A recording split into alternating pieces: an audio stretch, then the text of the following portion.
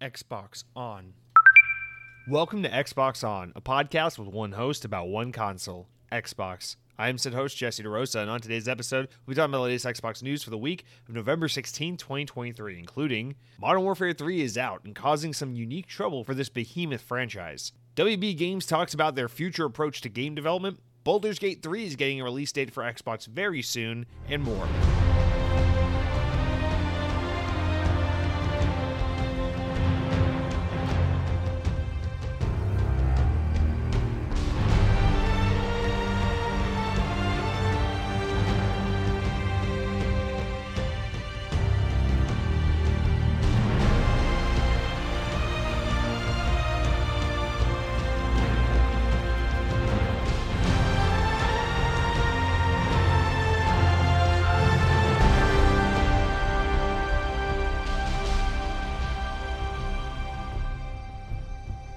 On this day in Xbox history, in the year 2010, 13 years ago, Need for Speed Hot Pursuit was released for the Xbox 360, developed by Criterion and published, of course, by EA. Need for Speed Hot Pursuit, I feel like, was the last Need for Speed that, well, I guess maybe this is the second last one. I feel like Hot Pursuit got a lot of good press. Nothing ever really brought Need for Speed back to that, golden era of, I don't know, I guess Underground 1 and 2 were the ones people last really cared about. But then I feel like Most Wanted 2012 was pretty good, but Hot Pursuit was one of the last Need for Speeds where I feel like universally people were pretty much positive on it. Hot Pursuit being the one. I actually never played Hot Pursuit. I know this is the one that introduced the whole evading the cops, kind of like the getaway pursuit type mechanic that a lot of Need for Speed games either have some form of now or maybe some other mode where that's implemented. I don't know. I never played Hot Pursuit, so I don't know what was so special about it, but I believe people when they say it was good. But yeah, 2012's Most Wanted that came out 2 years after this game. That's the last Need for Speed I really got my jollies on. Then after that, I mean, honestly, Need for Speed is still fine. The one that came out. What's the one that came out last year? Not Carbon. It wasn't Carbon. It's Unbound. They're still good. They're still fine. It's just I don't know. Why would you play these when you could play literally any other racing franchise? It's difficult. Need for Speed's I feel like a good brand that just hasn't really had the shot in the arm it's needed to kind of reinvigorate it. But honestly, I don't know what that shot in the arm is. I feel like maybe what they need to do with Need for Speed is just make Need for Speed Underground remake, from the ground up remake with full love and treatment, kind of like how Capcom does with these Resident Evil remakes. Do something like that for Need for Speed Underground, and maybe then you can get everyone's attention again and have it be a big hurrah for the franchise. And then use that as kind of a reset for the franchise to get people hyped on it again. And then from there, you can make something similar, a new game that's kind of in that vein. But I feel like they have done things that are like Underground, but they just don't get attention for. I don't know. Need for Speed's a weird franchise. Clearly it does well enough. EA keeps making them. So, I mean, they make enough money that they justify the existence of the brand, but it's I don't know. This is one of those franchises. It used to mean so much, and it just kind of lingers and exists still, but no one really talks about it or loves it anymore. But I appreciate you, Need for Speed. I never did watch what is that, Paul? What's that guy's name? Paul from the guy from Breaking Bad that plays Jesse. Paul something, and he played the guy in the Need for Speed movie that came out in 2014 or something. Never saw that movie, but Fast and Furious. I saw that one, which is kind of like Need for Speed in that I don't know why they keep making them. But hey, that's it for this day in Xbox gaming history. You guys, welcome to Xbox On podcast. It's a podcast about Xbox. That is on if you're listening to it. And I do want to, before we get into the show this week, just real quick, give you a little heads up for next week because this is the last episode of Xbox On that I'm recording in the apartment where it all started. So next week I'm moving, and due to that, I don't know exactly what things are going to look like with my ability to record a regular episode of the podcast at the same time I normally do. Now, let me back up a second. Right now, we're 233 weeks into Xbox On. One thing I can promise you is there will be an episode of the podcast next Thursday. I'm not missing. I'm not going to let something as trivial as moving into a house stop me from putting out another podcast to all 605 of you. I doubt this podcast reaches that many people. But anyway, I'm not going to let it stop me from putting out a new episode of the podcast. So rest assured, there will be an episode next Thursday like there is every week. But the reason I'm bringing this up is because there's one of two ways this can play out. Either I think regardless, I'm going to do kind of an evergreen topical show that I'm going to record this weekend, edit it, get it loaded on up, uploaded, and then just schedule it to release on Thursday morning. And it will just be kind of like a topical show about not the news because, I'll have to record it early. And if that's the case, I got a fun idea in mind. I'm not going to spoil it for you. It'll be a surprise when it comes out. And that's what next week's episode will be. It'll be kind of like some little special, something like what we would normally do during the slow holiday period, usually at the end of December, or kind of like what we did last year when I had to go out of town, and I did a really fun interview with an Xbox employee. So expect something in that vein. If for whatever reason things don't go well, if things somehow go best case scenario, like I'm able to get everything moved over to the house in no time at all, Spectrum Internet for some reason doesn't fail me and is able to set everything up perfectly, beautifully on time, and I got my whole freaking PC unpacked and set up in the office room and everything. If everything goes best case scenario, there's like a 50% chance I'll be able to record the regular podcast Wednesday night like I normally do. I'm just gonna say right now, don't count on it. I'm okay with making promises if the factors are solely in my control, but in this case, it's just I can't rely on like the developer and the freaking mortgage company and the internet company and all these parties to do exactly what they need to do in order to put me in a position to be able to record the podcast on time. So I am promising you an episode of Xbox On next Thursday. I'm not promising whether or not it will be an up-to-date news episode or if it'll be more of like a topical evergreen kind of fun episode. So just want to put that out there because got to set the expectation so that if next week you check your podcast app of choice and you're like, oh, it's episode 234 of Xbox On. What's he talking about this weekend? And it's like episode 234. Activision really did have a bake sale to raise money for homeless kittens in Los Angeles. You'll be like, what the fuck is this episode about? And then you'll listen to it and you'll hear me say, well, guys, if you're listening to this, I'm in the process of moving. Oops, I just dropped the box on my toe. That really hurt. Anyway, I'm here sitting with Dan of Activision, who's talking about a new cat adoption program that they got going on. Oh, wait, Bobby Kotick is now sexually harassing and accusing all of the cats of being whores. And, uh-oh, he's getting a promotion. Oh, no, he just made another $3 billion. Anyway, I don't mean to spill the whole show for you. Got to save some of it for next week. But anyway, that's check that off the list. Now you know what's going on next week. And with that said, let's jump back into this week's show. Man, I can't imagine why anyone wouldn't listen to this podcast. Guys, let's open up, as we do every week, talking about the notable game releases of the week. While there are a couple of games worth talking about, it is also worth noting that we are finally through like the thick of the holiday game release schedule. I know there's still a few pretty notable games coming out. We still got Pandora, Avatar, and all that stuff, but I feel like we're past it now. Call of Duty's out, Alan Wake is out, Sonic's out, Spider-Man. Not much more to get super hyped on, although we do have some games coming out still this year that we'll talk about this week that I think people will be pretty hyped about, especially on Xbox, but more on that later. In the meantime, I do want to say this week, already out now as of the time of this recording, Teardown is available for Xbox Series S and X. This is that kind of Minecraft destruction looking game that was shown at one of those events earlier this year. I don't know if it was the Xbox showcase or maybe it was a PlayStation showcase that was shown at. I don't know. I forget, but yeah, there's seemed to be a lot of intrigue in this game. Apparently, it's quite popular on Steam, but as of now, it's available on Xbox as well, so there you go. And then also, Persona 5 Tactica is out on Xbox Series, Xbox One, and PC. It is a Day 1 Game Pass game, and it is available this Friday, the 17th. So yeah, this was announced at Xbox's showcase earlier in the year, and it's obviously something notable if you're Persona 5. It's a tactics game, it's Persona, you mash it all together. It seems like it's the reception is that it's like solid but not like amazing or anything, but I'm sure Persona fans regardless will eat this up just like I would if it were a Sonic game. I don't care about the Metacritic of any Sonic game. I'll just play it and love it and tell you why you're stupid for not loving it the way I do, no matter how it turns out. So I respect it. I understand Persona fans. I know what it's like. So anyway, those are the new games releasing this week, and we'll talk about some other games later in the show that are coming soon. But until we get there, let's just schmooze on in to our opening segment of the news segment of the week, the mildly amusing stories and or updates from last week. And I want to open up this week with not so much a story as a comment that kind of just points to something that it's timely. Let's celebrate. Let's talk about it. Arctic Chief writes in, the best chief that's ever written in the podcast, and he says, happy birthday, Xbox. Happy birthday, Halo, and happy birthday to me.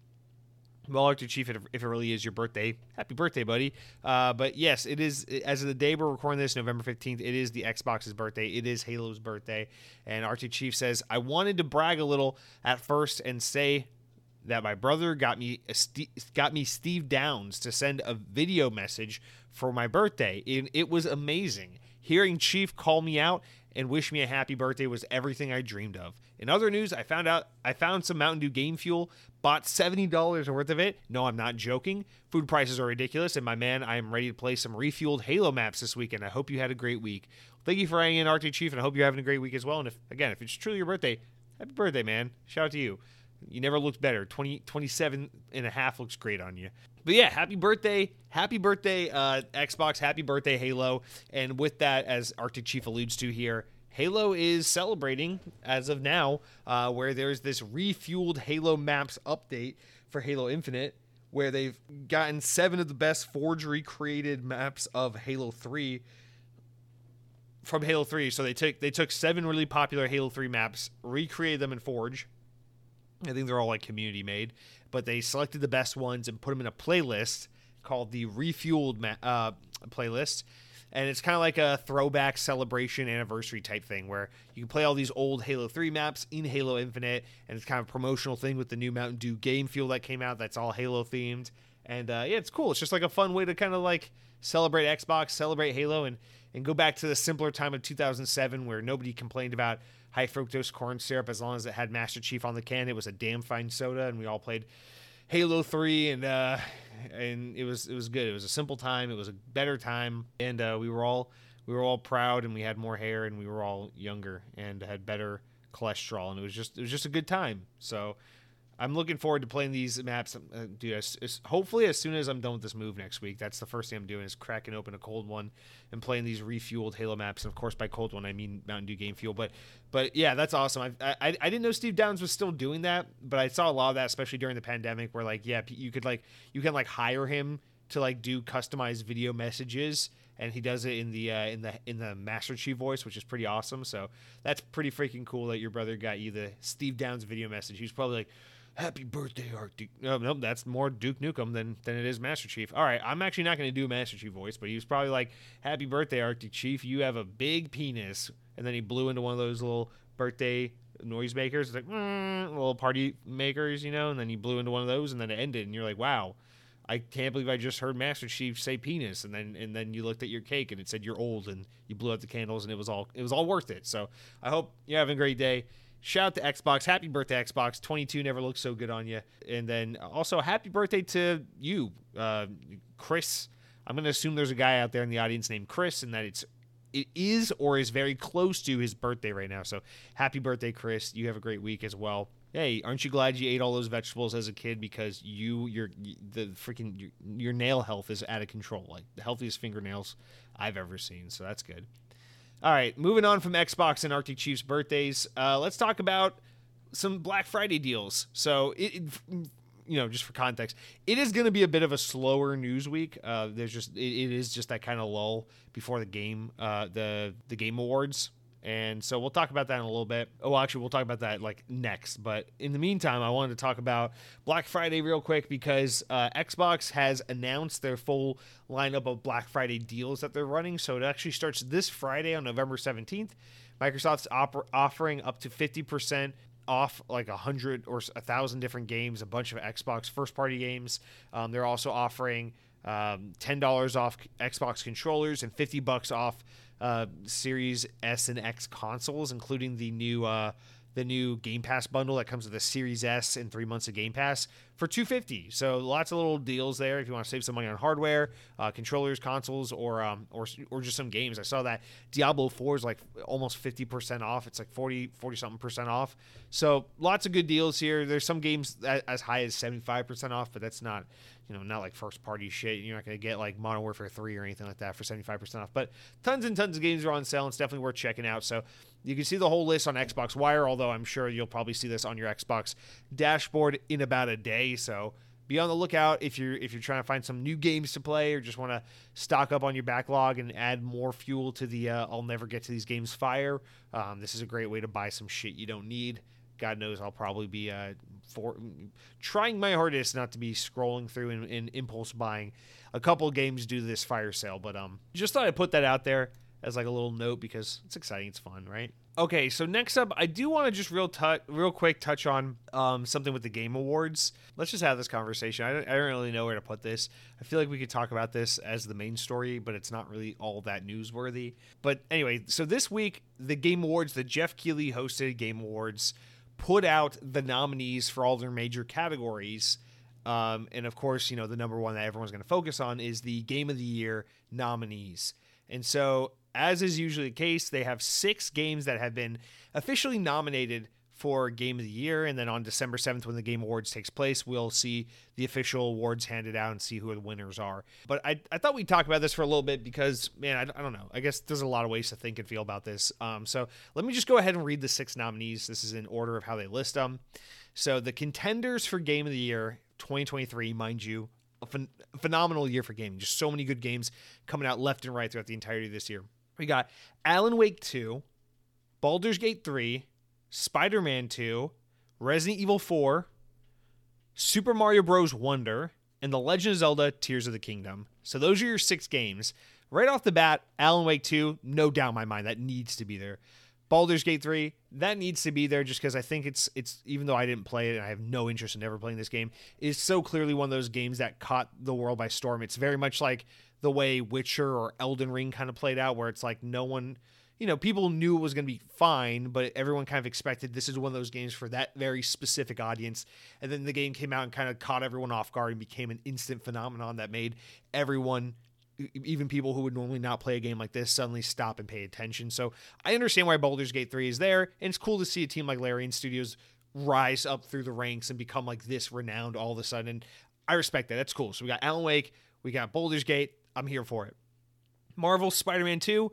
Listen, Insomniac's one of my favorite game developers of all time. Haven't played this game yet. Can't wait to play it one day. While I'm sure it is just more Spider-Man and it's probably not groundbreaking, that's not necessarily a bad thing. I thought the 2018 Spider-Man and both Miles Morales as well were excellent games, and I'm sure this game is phenomenal. Whatever, that's fine.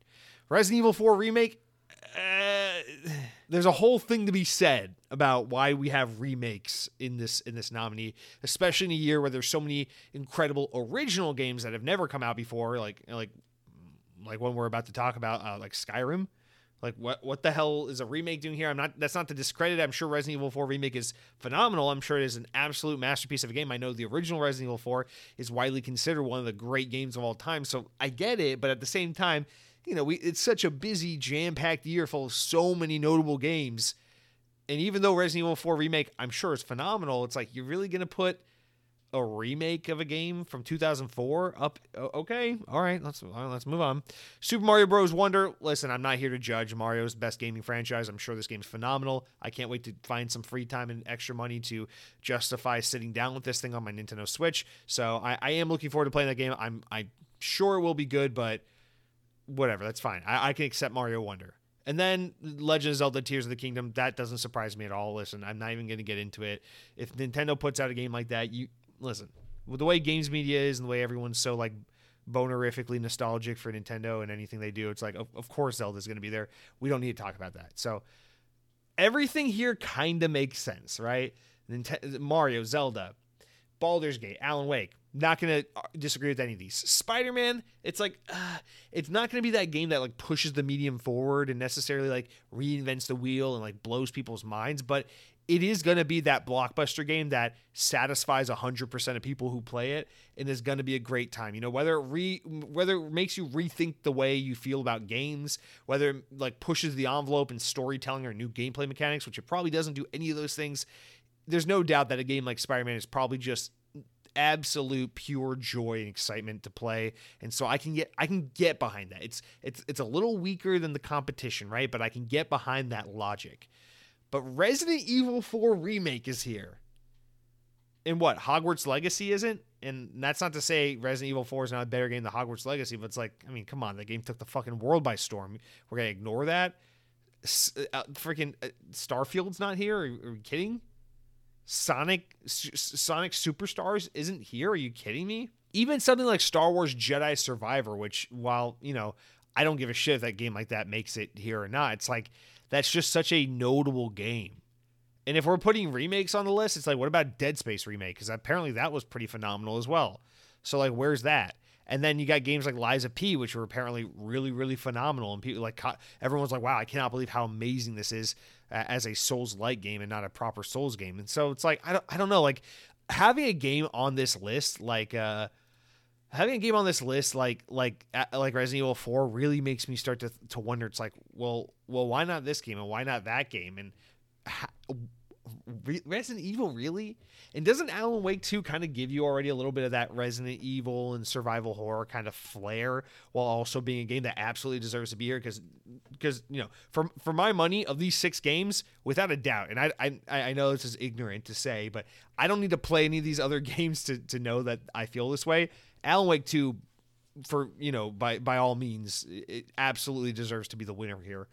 And I don't think for a single second Alan Wake 2 will be the winner, just so we're clear. I think very easily the winner is going to be Baldur's Gate or Zelda. There's no prayer of a chance the winner is anything other than Baldur's Gate or Zelda. Just absolutely that is the case. But like, you got Alan Wake 2. It has that survival horror flair. It has that Resident Evil inspiration. Why do we need to be redundant and then have not only Resident Evil, but a remake of Resident Evil? A great remake, I'm sure. I'm sure it's a phenomenal remake. And maybe the conversation needs to be had as to whether or not a remake deserves to be in the conversation for something like this. And maybe it does. I'm not necessarily opposed to it, but in a year as jam-packed as this one, it just shocks me to see that there. And then this begs to question like, what's going on with Starfield here? And I don't know, man, because I don't want to be tinfoil hat, and I don't want to be that fanboy that says this stuff, but I really do wonder. And let me preface with this: I don't buy this narrative, not fully at least, that Xbox is intentionally getting snubbed by the media and by the industry, in the sense that like a game like Starfield would have been a 93 on Metacritic, gotten a 9 out of 10 from IGN, it would have freaking sold an extra 3 million copies and been nominated Game of the Year and been a genre-defining game and best game of the decade. I don't believe that the difference between Microsoft owning Bethesda and Bethesda being independent and having a game like Starfield on PlayStation, I don't think the difference is the way people make it out to be, where it's like people, like outlets hate Xbox and game influencers hate Xbox, and that's why Starfield is a low 8 and not a high 9, and that's why Starfield isn't here on the Game of the Year contenders and things like that. I don't buy that. Not fully, at least. Like I don't genuinely believe that narrative that like, oh yeah, that's 100% what's happening. It's because it's Xbox. But at the same time, while I really don't buy that, I also don't not buy it. Like I guess what I should say is like, I can't deny that it is there does seem to be at the very least some bad luck with Xbox. And we're about to talk about this a lot this episode when we get to what I've been playing and some of the early news, or some of the first news story of the week, talking about Call of Duty Modern Warfare 3, where it's just like, it's kind of weird, right? That like Halo is this phenomena of a game. Microsoft buys the Halo IP from Bungie, or they own Bungie, and they're obsessed with Halo. And then Bungie wants to cut ties and move on, and Microsoft's like, well, we're not letting go of Halo. We're not stopping the Halo train. We got a whole new team. They'll do Halo. And then the second Bungie walks away, and Microsoft's like, we got the Halo IP. We got this gravy train can be rolling for years and years to come. Halo suddenly starts to dip in terms of like public perception and love with everything after Bungie. And then it's like Microsoft buys Bethesda, and it's like, oh man, these guys made Skyrim, they made Fallout, dude. Like, this is a fucking money machine. This is gonna do so good for us. Oh my god, we're gonna be the owner of the freaking next generation game from the Skyrim guys. Like, this is it. This is gonna be that thing that makes Xbox such a force to be reckoned with again. And then Starfield comes out, and it's just like, it's good, like critics are like, it's good but not great. And then like, you got people like me like freaking going to my friend's birthday party at the fucking bar downtown. Everyone's like, you're playing Skyrim. mouth breather, like that kind of shit where it's like, I'm not saying that people arbitrarily hate Starfield because Xbox's affiliation or ownership, but like, I also see what you're saying when people make those assumptions or draw those conclusions, even though they might not, they might be connecting some far-reaching dots, so to speak. And then we see it happen again here, where it's like, I mean, you can pull this example out of your ass a million which ways when it comes to Xbox, man. I swear. Like, look at Alan Wake 2. Here's Alan Wake 2 nominated for Game of the Year.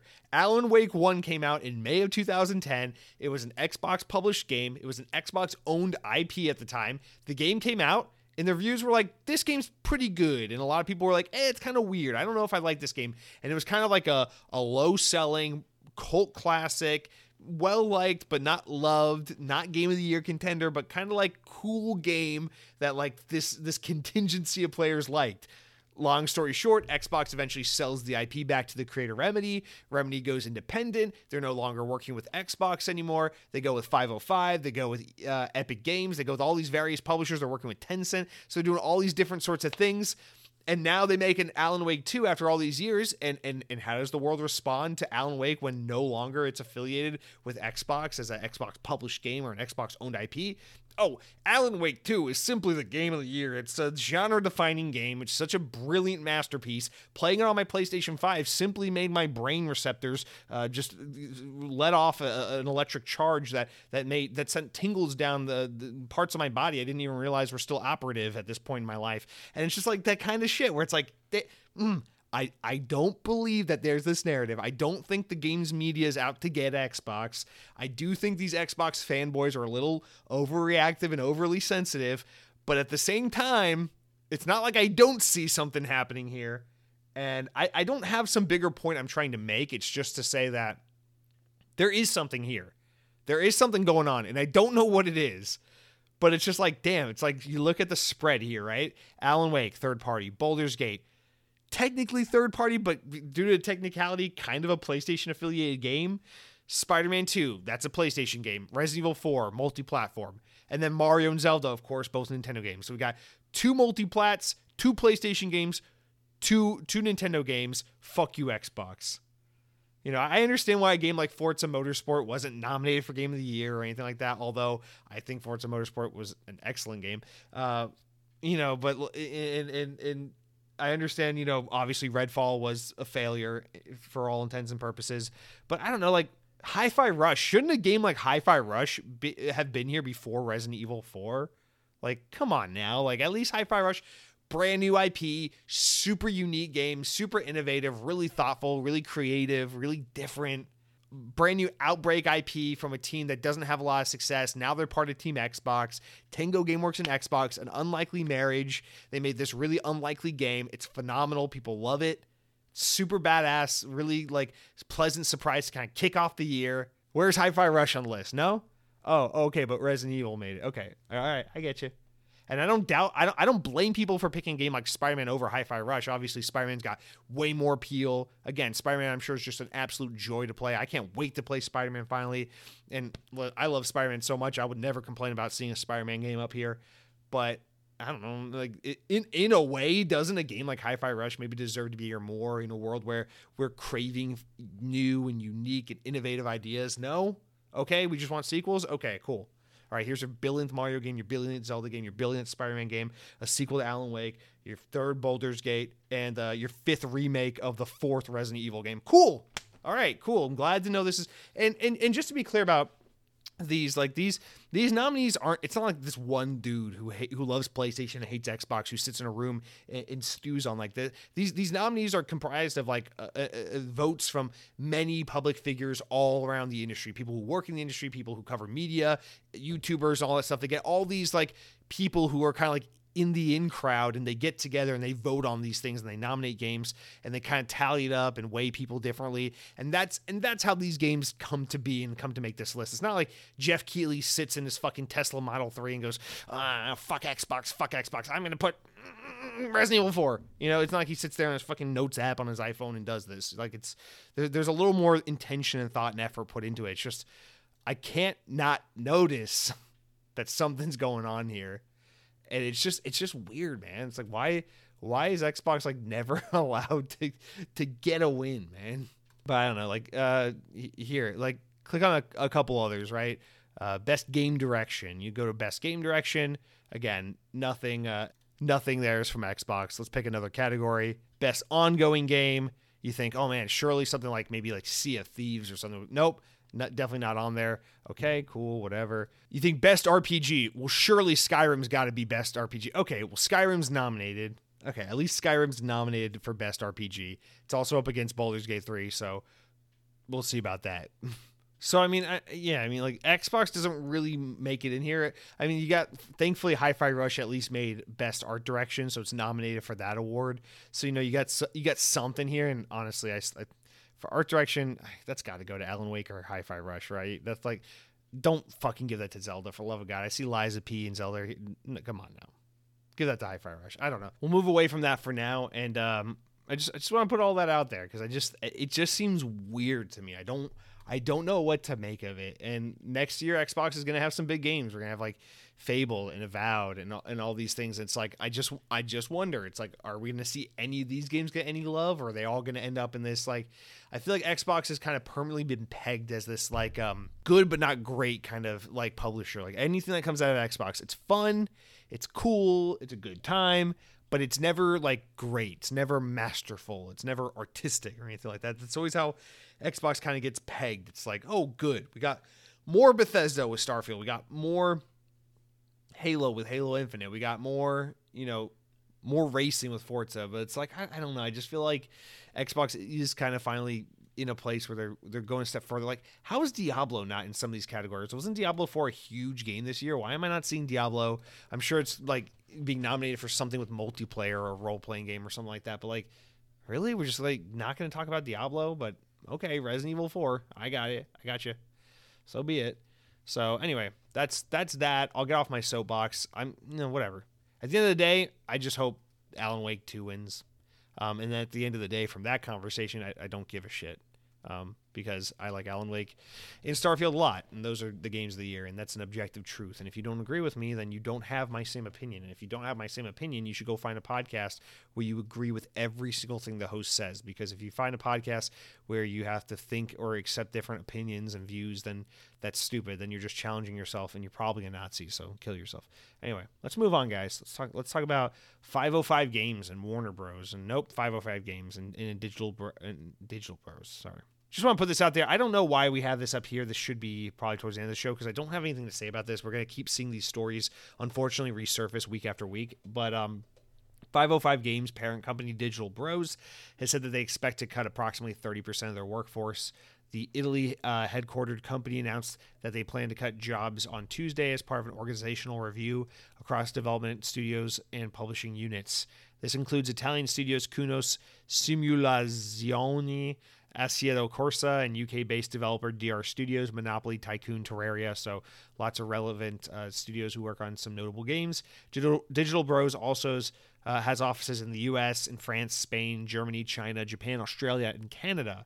So cool. Lots more people are probably going to be affected with some job layoffs pretty soon. So just want to put that out there. Not much to say. It's just we're seeing all this layoffs due to uncertainty within the economy, but we're also seeing this whole we're restructuring everything around the way the games industry is changing, and now we're going to shift focus to a different model or different kinds of games or all these various things that are just making people lose their jobs left and right. And then also you're seeing studios pop up left and right. So it's such a weird time in gaming because while unfortunately a lot of people are losing jobs, it does also seem like a lot of new studios are being formed. So maybe hopefully there's at least places for all these recently let go employees to go and find new work. But I mean, especially in some of these places where game development just isn't as prominent. I know we recently talked about how game development is growing rapidly in places like Italy. Surprisingly, it's just still, Italy's it's no California, it's no UK, it's no Japan as far as game development goes. It's not like an epicenter of game development. So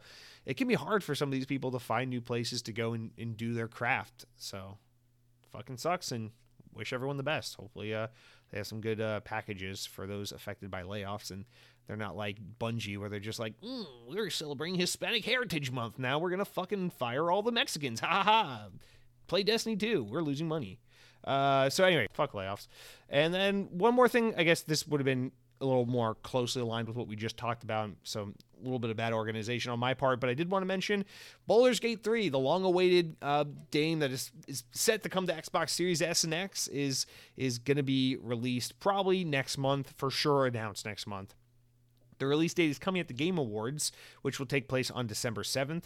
The studio said in an update, Larian Studio said in an update published this week, Xbox players, we hear that you are looking for more news on Baldur's Gate 3. The game is on track for a December release. We'll see you there at the Game Awards for a world premiere of the exact release date. So that is exciting. They said that this game will be coming to Xbox before the end of the year, and I'm sure it will be one of those like, and it's available today, or like they announce it and it's available like next week or something like that. So we'll get news about a physical release of the game. We'll get news about the Xbox release of the game. Cool. It's awesome. It'll be really cool when this game wins Game of the Year and then comes to Xbox a few days after that, and then becomes not a Game of the Year because it's now available on Xbox. But no, I don't know. It's got to be Baldur's Gate or Zelda. I don't see a world where it's not one of those two. It's got to be. All right, guys. So, one more thing I want to touch on here. I forgot to write this down, but I have it pulled up here in the browser. Let's talk about some of Remedy for a second. So they did their financials recently. We were talking about the handful of projects that they have in development, and something just happened to one of those projects they're working on. And so I just want to read a little bit about that here. This is from The Verge. So from The Verge, they say, Remedy Entertainment, the studio behind Alan Wake 2, has an upcoming game codenamed Vanguard that is now pivoting from a free-to-play model to a premium one. Vanguard had been announced since December 2021, along with the news that Chinese publisher Tencent would be brought on to localize and distribute the game in China. It had originally been billed as a free-to-play co-op PvE shooter that combines Remedy's narrative expertise and action gameplay into an immersive multiplayer experience. However, the latest announcement said that such an idea wasn't working out anymore due to they say, quote, due to uncertainties in creating a successful game to rapidly changing in the free-to-play market and associated risks, the parties have discussed a new direction for the game project, which will be given a new codename, Kestrel, the announcement read. So it's going from Project Vanguard to Kestrel. In reality, while free-to-play live service games still make lots of money, as new ones enter the market, they aren't being as embraced by the gaming community. Last week, Sony announced it would delay half of its live service offerings, and throughout the year, the live service games have been shut down en masse after relatively short windows of operations. So that's The Verge's little editorial, well, not editorialization, but kind of additive context. So yeah, I mean, we're seeing this a lot, and I cannot imagine this is anything shy of reactive, and I wouldn't be surprised if this was like very, very recently decided on, where it was like, hey, we're seeing Fortnite or Epic have layoffs, because we're seeing less growth in their traditional battle royale thing and more movement in their user created content. We're seeing Destiny lose under 45% under projections in terms of user engagement and player base and all of that. We're seeing Sony scale back their big investments in live service gaming. We're seeing tons of live service games, small ones and here and there, just kind of fall off and get shut down. And it's just people are busy. There's a lot of good games coming out, a lot of good single player stuff, a lot of new multiplayer games, and people's attention is spread. And also gaming is kind of I think kind of normalizing a little. Like this year has been the year that like we're pretty much back from the pandemic. Things are the way they used to be, and a lot of people that took on gaming as a hobby during 2020 and 2021 have now kind of hung it back up so they can go back to their cool lives of picking up chicks at the comedy club and telling them that they're funny too while they repeat Carlos Mencia jokes from that were done on Comedy Central. Carlos Mencia jokes that used to be popular before South Park did the episode about him taking the jokes and all that. So I don't know what I'm saying. The point is, this kind of makes sense that they're pivoting, in that maybe they're talking to Tencent who's publishing this game, and they're going like, hey, you guys are really good at the single player stuff. I mean, look at Alan Wake 2. You guys are clearly like one of the better studios at this stuff, and maybe it's enough for this game to have a strong multiplayer component that maybe will take off. But for you guys to lean into your strengths and focus on a strong narrative and a good single player experience might be the better idea. And then we can, have a guaranteed single player game with a potentially successful multiplayer component, as opposed to a potential huge flop of a multiplayer game. And so maybe that's kind of how the focus has been reshifted, which honestly, I'm all for. While I was open-minded to the idea of a live service Remedy multiplayer game, I'm a lot more open to the idea of it being an action shooter game with a strong narrative single-player experience and a multiplayer component. So this has actually got me a lot more excited. In the main benefit here being that it's going to go from being a free-to-play multiplayer experience to a premium game, a game that you drop $70, presumably $60-$70 on, to get in the door and have some strong single player content and all this stuff, and not probably be hit up left and right for like, buy the skin that makes you look like a lizard so you can slink around the map and take out your enemies in style. Like that's pretty cool to me. I would like to continue to play Remedy games where I'm not like the fucking Kool-Aid punch guy running around slitting the throats of the guy from Dragon Ball Z. So that would be nice. I don't need Ron Weasley and Gordon Ramsay fighting it out in another Fortnite-like experience. So this would be an ideal alternative to me. So cool, like it. Premium game instead of free-to-play game. Bigger focus on single player and what Remedy's great at. Still not keen on Tencent being the developer or the publisher of the project, rather, and the funder of the project. But unfortunately, this is going to happen more and more, and there's nothing I can do about it. So just shut the fuck up and accept it. Accept your fate. All right, that's it for all of our opening news stories of the week. You guys, let's move on into the games I've been playing this week before we jump into the full-blown news. But before we can do that, before I can tell you about the games I've been playing this week, before we can talk about Call of Duty Modern Warfare 3 and all there is to say there, I got to first tell you about what I've been eating.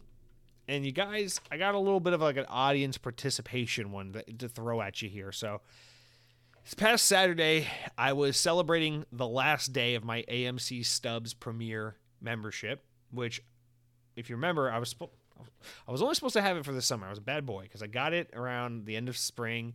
I was going to keep it through the summer, and then I was going to get rid of it. And it was just because this is an unusually busy year, not only for games, but for movies. 2023 is the year where entertainment shit that got delayed during the pandemic all came out at once. So I got AMC Stubs, which is the $20 a month subscription thing that AMC was doing or offers, where it's like you pay $20 a month and you can see up to 3 movies every week, any format you want, any showtime you want, anything. It's actually really great. And I had it for a few months because I was like, they got fucking Indiana Jones, Transformers, Spider-Man, Suzumi, Past Lives, freaking Elemental, all these movies I wanted to see this summer. I'm like, you know what? I'm just going to subscribe to this thing for like 3 or 4 months. I'll keep it through the summer. And then when the summer ends and like Oppenheimer and Barbie and Ninja Turtles and all these movies kind of like finish coming out and all the good stuff's gone, I'll get rid of my subscription, and it'll be a really cost-effective way to see all these movies, and also a great way to like get to go out and do something while also keeping it relatively affordable. And honestly, it's really good. There's actually something. I don't normally go to the movie theater. I don't normally watch movies at all. Actually, I've said a million times on this podcast, I'll take gaming or book reading over TV any day. Like I'm just not a big movie person. But this year, I have definitely been a big movie person. I've seen I think I counted 32 movies in the theater this year. And I did the math. Like if you add up every month, I think I had it for like 6 or 7 months. If you add up every month I had this subscription and divide it by the number of movies I saw at an average price point of what I was paying per ticket. And movie tickets are astronomical these days. And I saw like everything in premium format because it all costs the same.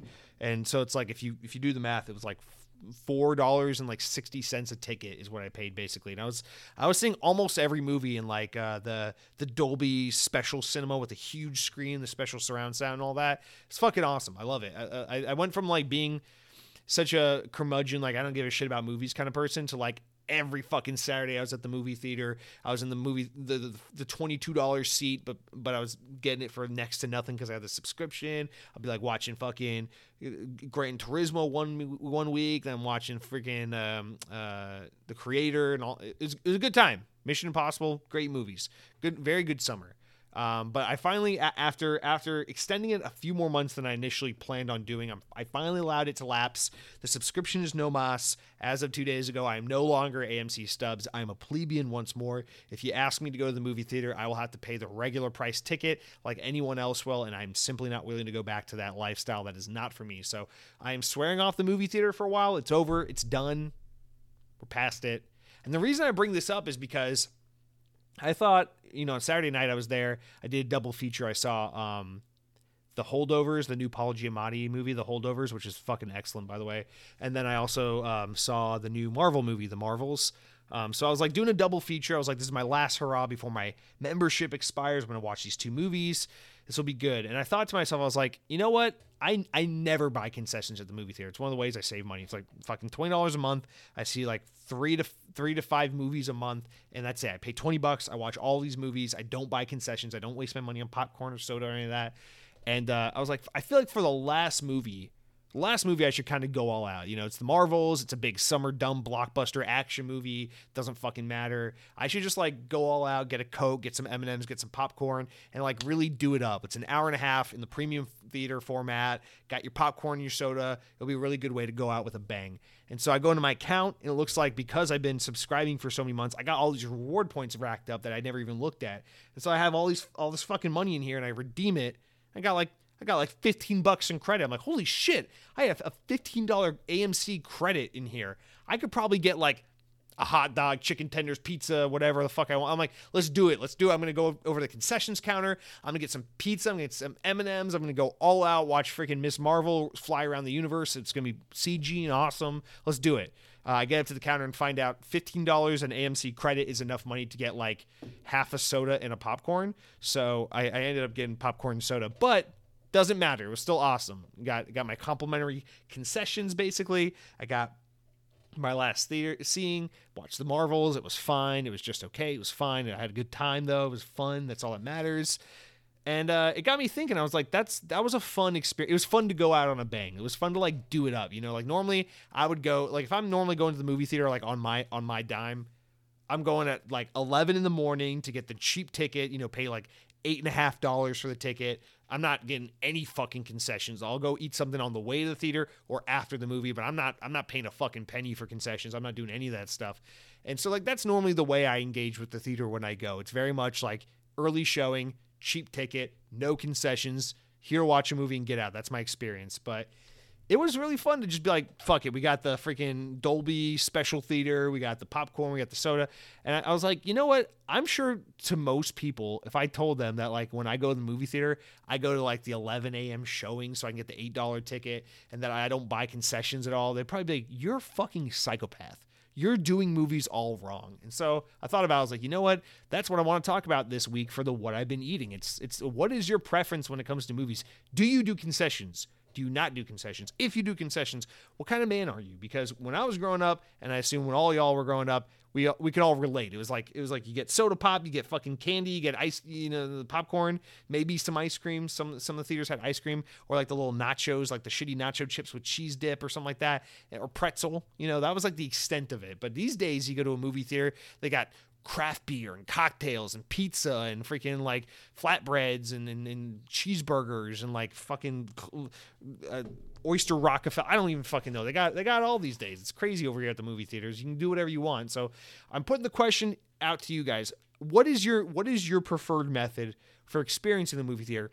Do you go IMAX? Do you go 3D? Do you go standard? Do you go morning time, evening time?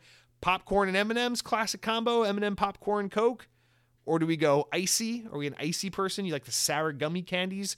Are you like me and you're a fucking psychopath and you do no concessions, maybe a cup of water, but you try not to drink too much because you don't want to go pee during the movie? Where do you fall on this wide-ranging spectrum of a special movie theater going type folk? And I want to throw that out there because I really did wonder about that. I never thought about that too much. Growing up as a kid, for sure, of course, as a kid, you want the concessions. Mom, Dad, can we get the freaking Bunch of Crunch? Can we get a popcorn? All that stuff. But as an adult, I'm just like, I can't stomach the thought of spending $12 on a popcorn when I can go to Walmart and get a pack of 24 popcorns for like $3. I can't stand the thought of spending $10 on a Coke when I could go to the grocery store and get 2 12-packs of Coke for $10. I can't, these fucking, and the candy's the worst offender. It's like a small bag of M&Ms you can get at the dollar store for $1.25. No, at AMC, it's like $7-8 for a bag of candy. I get it. I get that that's how they make their money. I respect that. I'm not one of those people who's like, they're charging an arm and a leg. This is bullshit. No, I get it. This is how they make their money. It's like a gas station. You break even on the gas, you make money out of the convenience store. Movie theater, same concept. You break even on the movies. Sometimes you take a loss on the movies. You make all your money on the concessions. I totally get it. You're a lower volume store than like a convenience store, so you need to keep the prices high to keep the margins acceptable, keep the staff employed, make the business model profitable, make it work. I get it. We're lucky that movie theaters survived the pandemic. I'm happy to see a company like AMC is still alive. Here, I personally can't justify spending $25 for popcorn, soda, and candy, but for people who are willing to do so, I get it. That's what we got to do to make this work, I guess. So, want to throw the ball into y'all's court. How do we do it at the movie theater? What's your preferred go-to snack? I do just got to say, there's no right or wrong answer, and I know, you got like Alamo Draft House and some of these freaking like Studio Movie Grill where you can get like chicken wings and like really crazy stuff. You can get like fucking pasta and stuff. I love that. It's cool. I think it's cool. But to me, I think there's just something kind of like, even though normally I will take the savory proper meal any day of the week over like snacks or junk food or candy, there's just something about the movie theater to me where it's like, it's just sacrilege to not do the classic, like, you get a bag of popcorn and you get like peanut M&Ms or Nestle Bunch of Crunch or something chocolatey. And you sprinkle it in the popcorn. So you get like the chocolate, salty, sweet popcorn, chocolatey combo. And then you get like a Coke. Even though I prefer like a Mountain Dew or a root beer or something like that, something about it. You got to get a Coke. Coke at the movie theater just makes sense. And that combination to me, it's just so classic. It's so beautiful. It's so perfect. It complements the movie so well. I love it. Also, one more thing I'll say, because I just thought about it, and I gotta get before we move off of movie theaters and concessions. I gotta say this: you go to see something like a Marvel movie, Ninja Turtles, Transformers, Fast and Furious, like a dumb blockbuster action movie or a family movie or an animated movie, something silly, something lighthearted, something playful and fun. Concessions all day. I totally get it. You got your Coke, you got your fucking popcorn. It's good. It's a fun time. It's additive. You got the receptors in your brain are releasing because you got all the fun flavors in your mouth and you're liking the picture that you see on the screens making your monkey brain dance. I get all of that. But when you go to watch like a fucking tear your heart out like drama film where you're supposed to cry and feel torn, I don't fucking get that. I don't understand concession. Like the most artsy, the most profound movie I saw this year, like the movie that made me think and feel the most, definitely my favorite movie I saw this year by a wide margin is Past Lives. I think that A24 film, so of course you expect it to be a little bit indie hipster art trash, but I love that movie. I thought it's such a beautiful movie. Like, but I saw that movie the way I see most movies, and I just sat there, legs crossed, hand under my chin, rubbing my beard, going the whole time to myself, and really loving it. And that movie, like, kind of. That's one of those movies that like kind of punches you in the gut when it ends and you're just like, fuck. And you just feel kind of way about it. But I can't imagine sitting there watching that movie and watching the girl like go back to her husband, like crying about like the emotional confliction she's experiencing. And I'm just like scarfing down a fucking glizzy with extra mustard and onions and relish on it. I'm just like, oh yeah, this is fucking good. Oh, I might need to get me a Coke refill after this. And that's the one thing I don't get. Like you gotta gauge the movie you're gonna see. You can't go to the theater and watch Past Lives and pair it with the whatever. Maybe you get a drink. It's like, listen, I gotta have a drink with me. I got a water, I got a Coke or whatever. Okay, fine. I can get that. But the whole like munching on a bag of popcorn as you're watching Schindler's List, it's like that's I don't know, man. Really? So I am going to pass a little bit of judgment in certain movie scenarios when you bring concessions in the mix. I almost wonder if there's got to be a correlation, right? Like if you're a company like AMC, they have to have the telemetry, and that's got to be part of it. Not just because like obviously a Marvel movie draws more attention than something like Past Lives or Uncut Gems or something like that, but because like the clientele that also comes out to the movie, regardless of volume, you gotta think there's some correlation between it. Like an audience member who's going to see Spider-Man in movie theaters is probably way more likely to buy Airheads and popcorn than the person who's going to watch fucking Saving Private Ryan or something, So I don't know.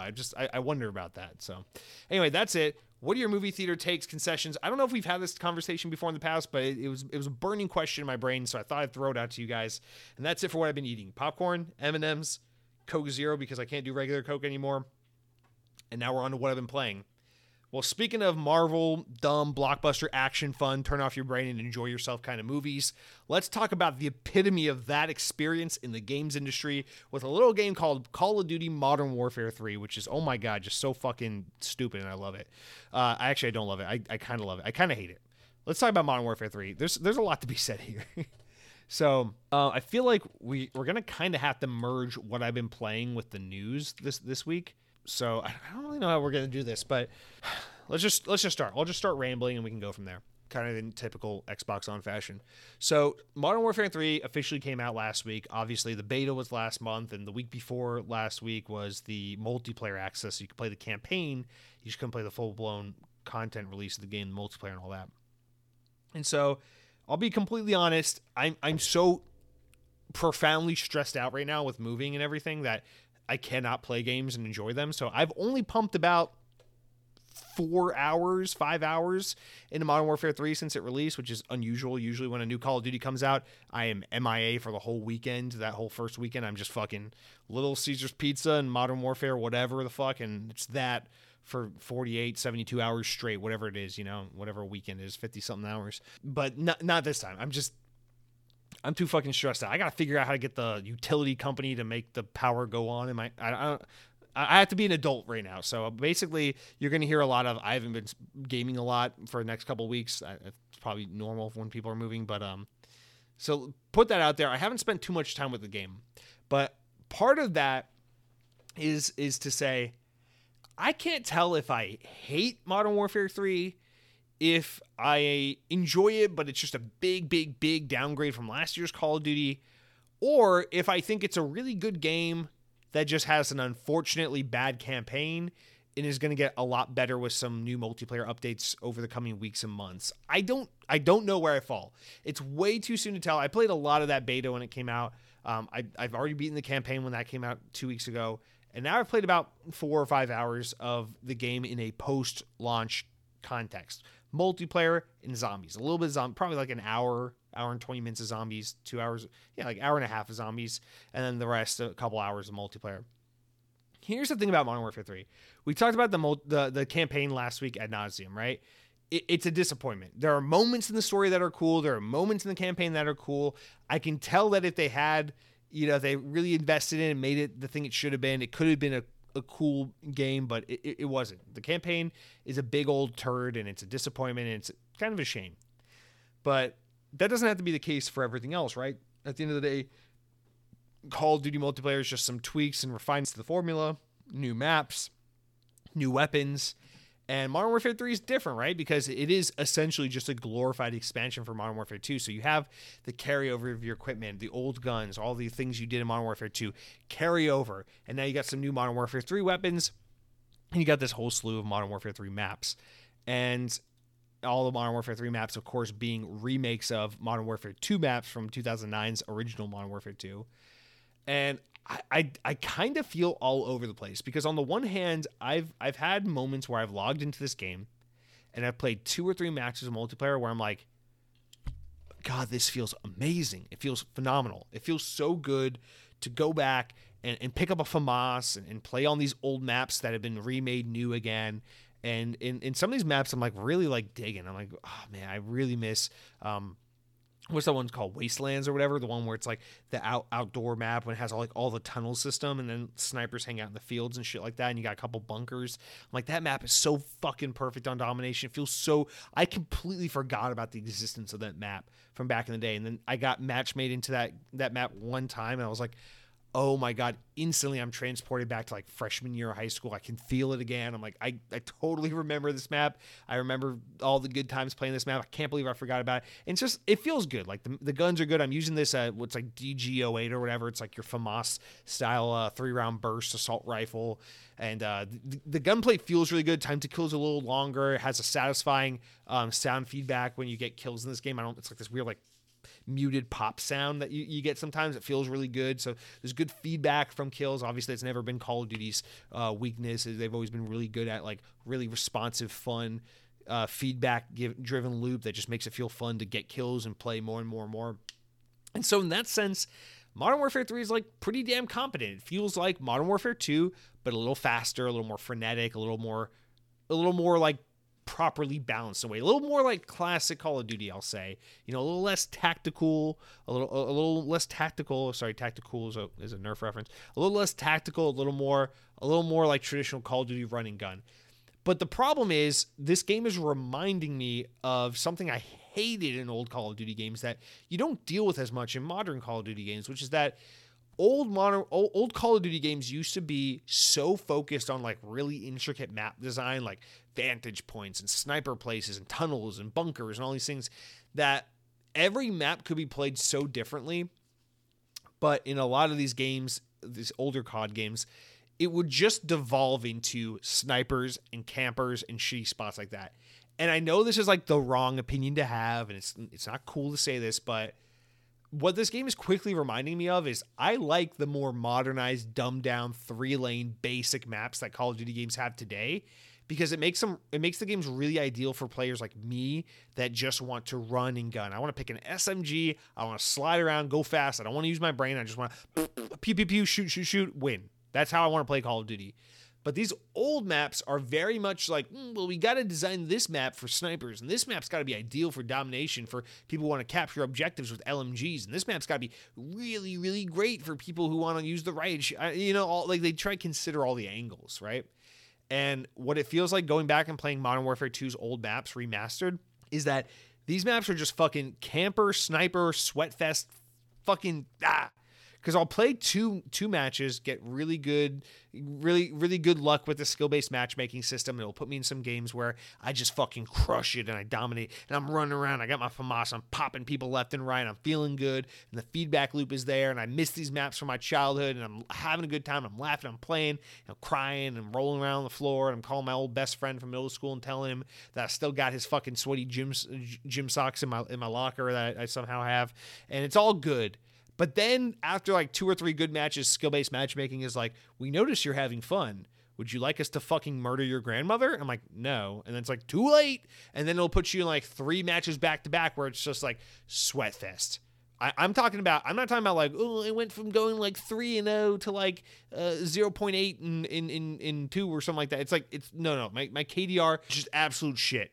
Like I will get 3 kills in a match against 21 deaths, like that fucking rough. And like, I suck at games, but I don't suck that bad. Like if I'm doing bad in Call of Duty, it's like, okay, I went 10-16, okay? Something like that, right? I died 16 times, I got 10 kills, right? This isn't like that. This is literally like, I got 2 or 3 kills and I got killed 20 to 25 times. Absolutely ridiculous, nonsensical garbage. Spawn points are fucked up. Snipers everywhere. Everyone is sniping. Everyone's just hiding in tall grass, hiding behind cover. I watch the kill cam. I'm not a kill cam guy, but in this game, I'm watching the kill cam constantly. And people are just fucking sitting around, camping the same fucking place. It's like going back to your hometown and seeing that the high school bully is still in the same fucking town you grew up in. And now he's just a fucking sweaty ass cop doing nothing with his life, because that's what this game feels like. It's like, wow, the same fucking motherfucker that used to camp on this map back in 2009 and snipe me from afar and make me fucking rage quit this game is here all these years later doing the same thing in the same place where it's been 13 years, 14 years, and we're doing the same shit. I'm running around my assault rifle trying to get a kill to save my life, and you're sniping me from the tall grass like a fucking bitch over and over and over again. It drives me nuts. And I know it's like, oh, well, it's early in the game. Usually they got to tweak the spawn points. They got to tweak the skill-based matchmaking. It'll probably feel better in a couple weeks. And I'm sure to some extent that's true. But to another extent, it's like, no, these maps, this core design philosophy with these old maps is fundamentally fucked. Because Modern Warfare 2, OG Modern Warfare 2 from 2009, littered with camper maps. And I can't stand it, dude. I know there are people out there, ooh, I love sniping. Ooh, I love riot shields. Fuck you. I don't love you. I don't know who you are. I don't care if you're my future child, if I'm supposed to adopt you and call you my own kin one day. If you're out there camping, sniping, I hope you trip on your shoelaces because you didn't tie your shoes properly, and you fall onto soft yet somewhat firm grass that doesn't cut you or make you have to go to the ER, but roughs you up just enough to remind you that you're not on top, that there's someone else with more power. Maybe it's God, maybe it's something else. I don't fucking know, but there's someone out there with a little bit more power than you, and you're not on top because you know how to wade around the grass and snipe people, because that's just not very fair. It's just not very nice, and I don't like you very much. So all joking aside, you can very much feel why Call of Duty has moved away over the years from more intricate maps into more basic bare bones 3-lane maps. And it is very much because this shit sucks. I know we're nostalgic for Modern Warfare 2. I know we all miss the old glory days and all that, but I gotta be completely honest. In a lot of ways, these games have only gotten better with time because they've been so carefully curated to accommodate all range of skill bases, so that people will stay invested in these games. And honestly, Modern Warfare 3, with how sweaty it's been, with how bad the skill-based matchmaking's been, with how bad the spawns have been, with how bad the camping, the sniping's been, I don't know, man. When I do get settled in with this move and everything's good and we're good to go, I don't know that I'm going to be playing that much Modern Warfare 3, because this multiplayer is driving me up the fucking wall. And while I miss some of these maps, I hate a bunch of these maps, dude. Like, I'm waiting to play Terminal. Like, I love Terminal. I miss that map. I've gotten that map one time. I'm like, what the fuck? But I keep getting that same piece of shit, dog shit snow map where people just hide in the fucking snow over the snow mound. They snipe you all day like a stupid fucking bitch. I'm like, you know what? I don't need this game. I don't need this right now. I'm stressed enough as it is. I got to put things into boxes and then move those boxes into a new location. I don't have time to get shot in the face in a video game every 10 seconds. I can't do this. So, Modern Warfare 3, your campaign pissed me off. Your multiplayer is filtering me. Let's see if zombies can save the day. Zombies, I definitely have not experienced enough of this to really speak to it authoritatively. But I'll say, as someone who is a zombies first fan on Call of Duty, zombies is my number one reason why I'm there. It's my favorite aspect of Call of Duty. I gotta say, Modern Warfare 3 zombies, so far, haven't fully wrapped my brain around what all it's trying to do and be. I don't love it. I don't hate it, but I don't love it. It very much is the DMZ mode from last year's Call of Duty mixed with Outbreak from Call of Duty Cold War. And Outbreak from Call of Duty Black Ops Cold War was pretty good. Not as good as like classic round-based Call of Duty or zombies. But, you know, it's pretty okay. Like, I've had a good time with Outbreak, for, you know, a handful of times back in the Cold War days. But mixing that with DMZ and its weird little, you got to go plant the bomb at this objective and then go get this. And then it's like Warzone, so make sure you get plates and zip line and freaking parachute your way around the Warzone map. I don't like that. It's pissing me off. I don't like it. It's not cool. It's not fun. So I don't like the map. I don't like the Battle Royale aspect of it. I don't like the objectives. I just want to play freaking zombies. Like, I don't care if it's open world or close quartered zombies. Like, I just want to play Call of Duty zombies. And so it's better than like Vanguard zombies, than like the Call of Duty Vanguard weird zombie mode they had. It's definitely better than that.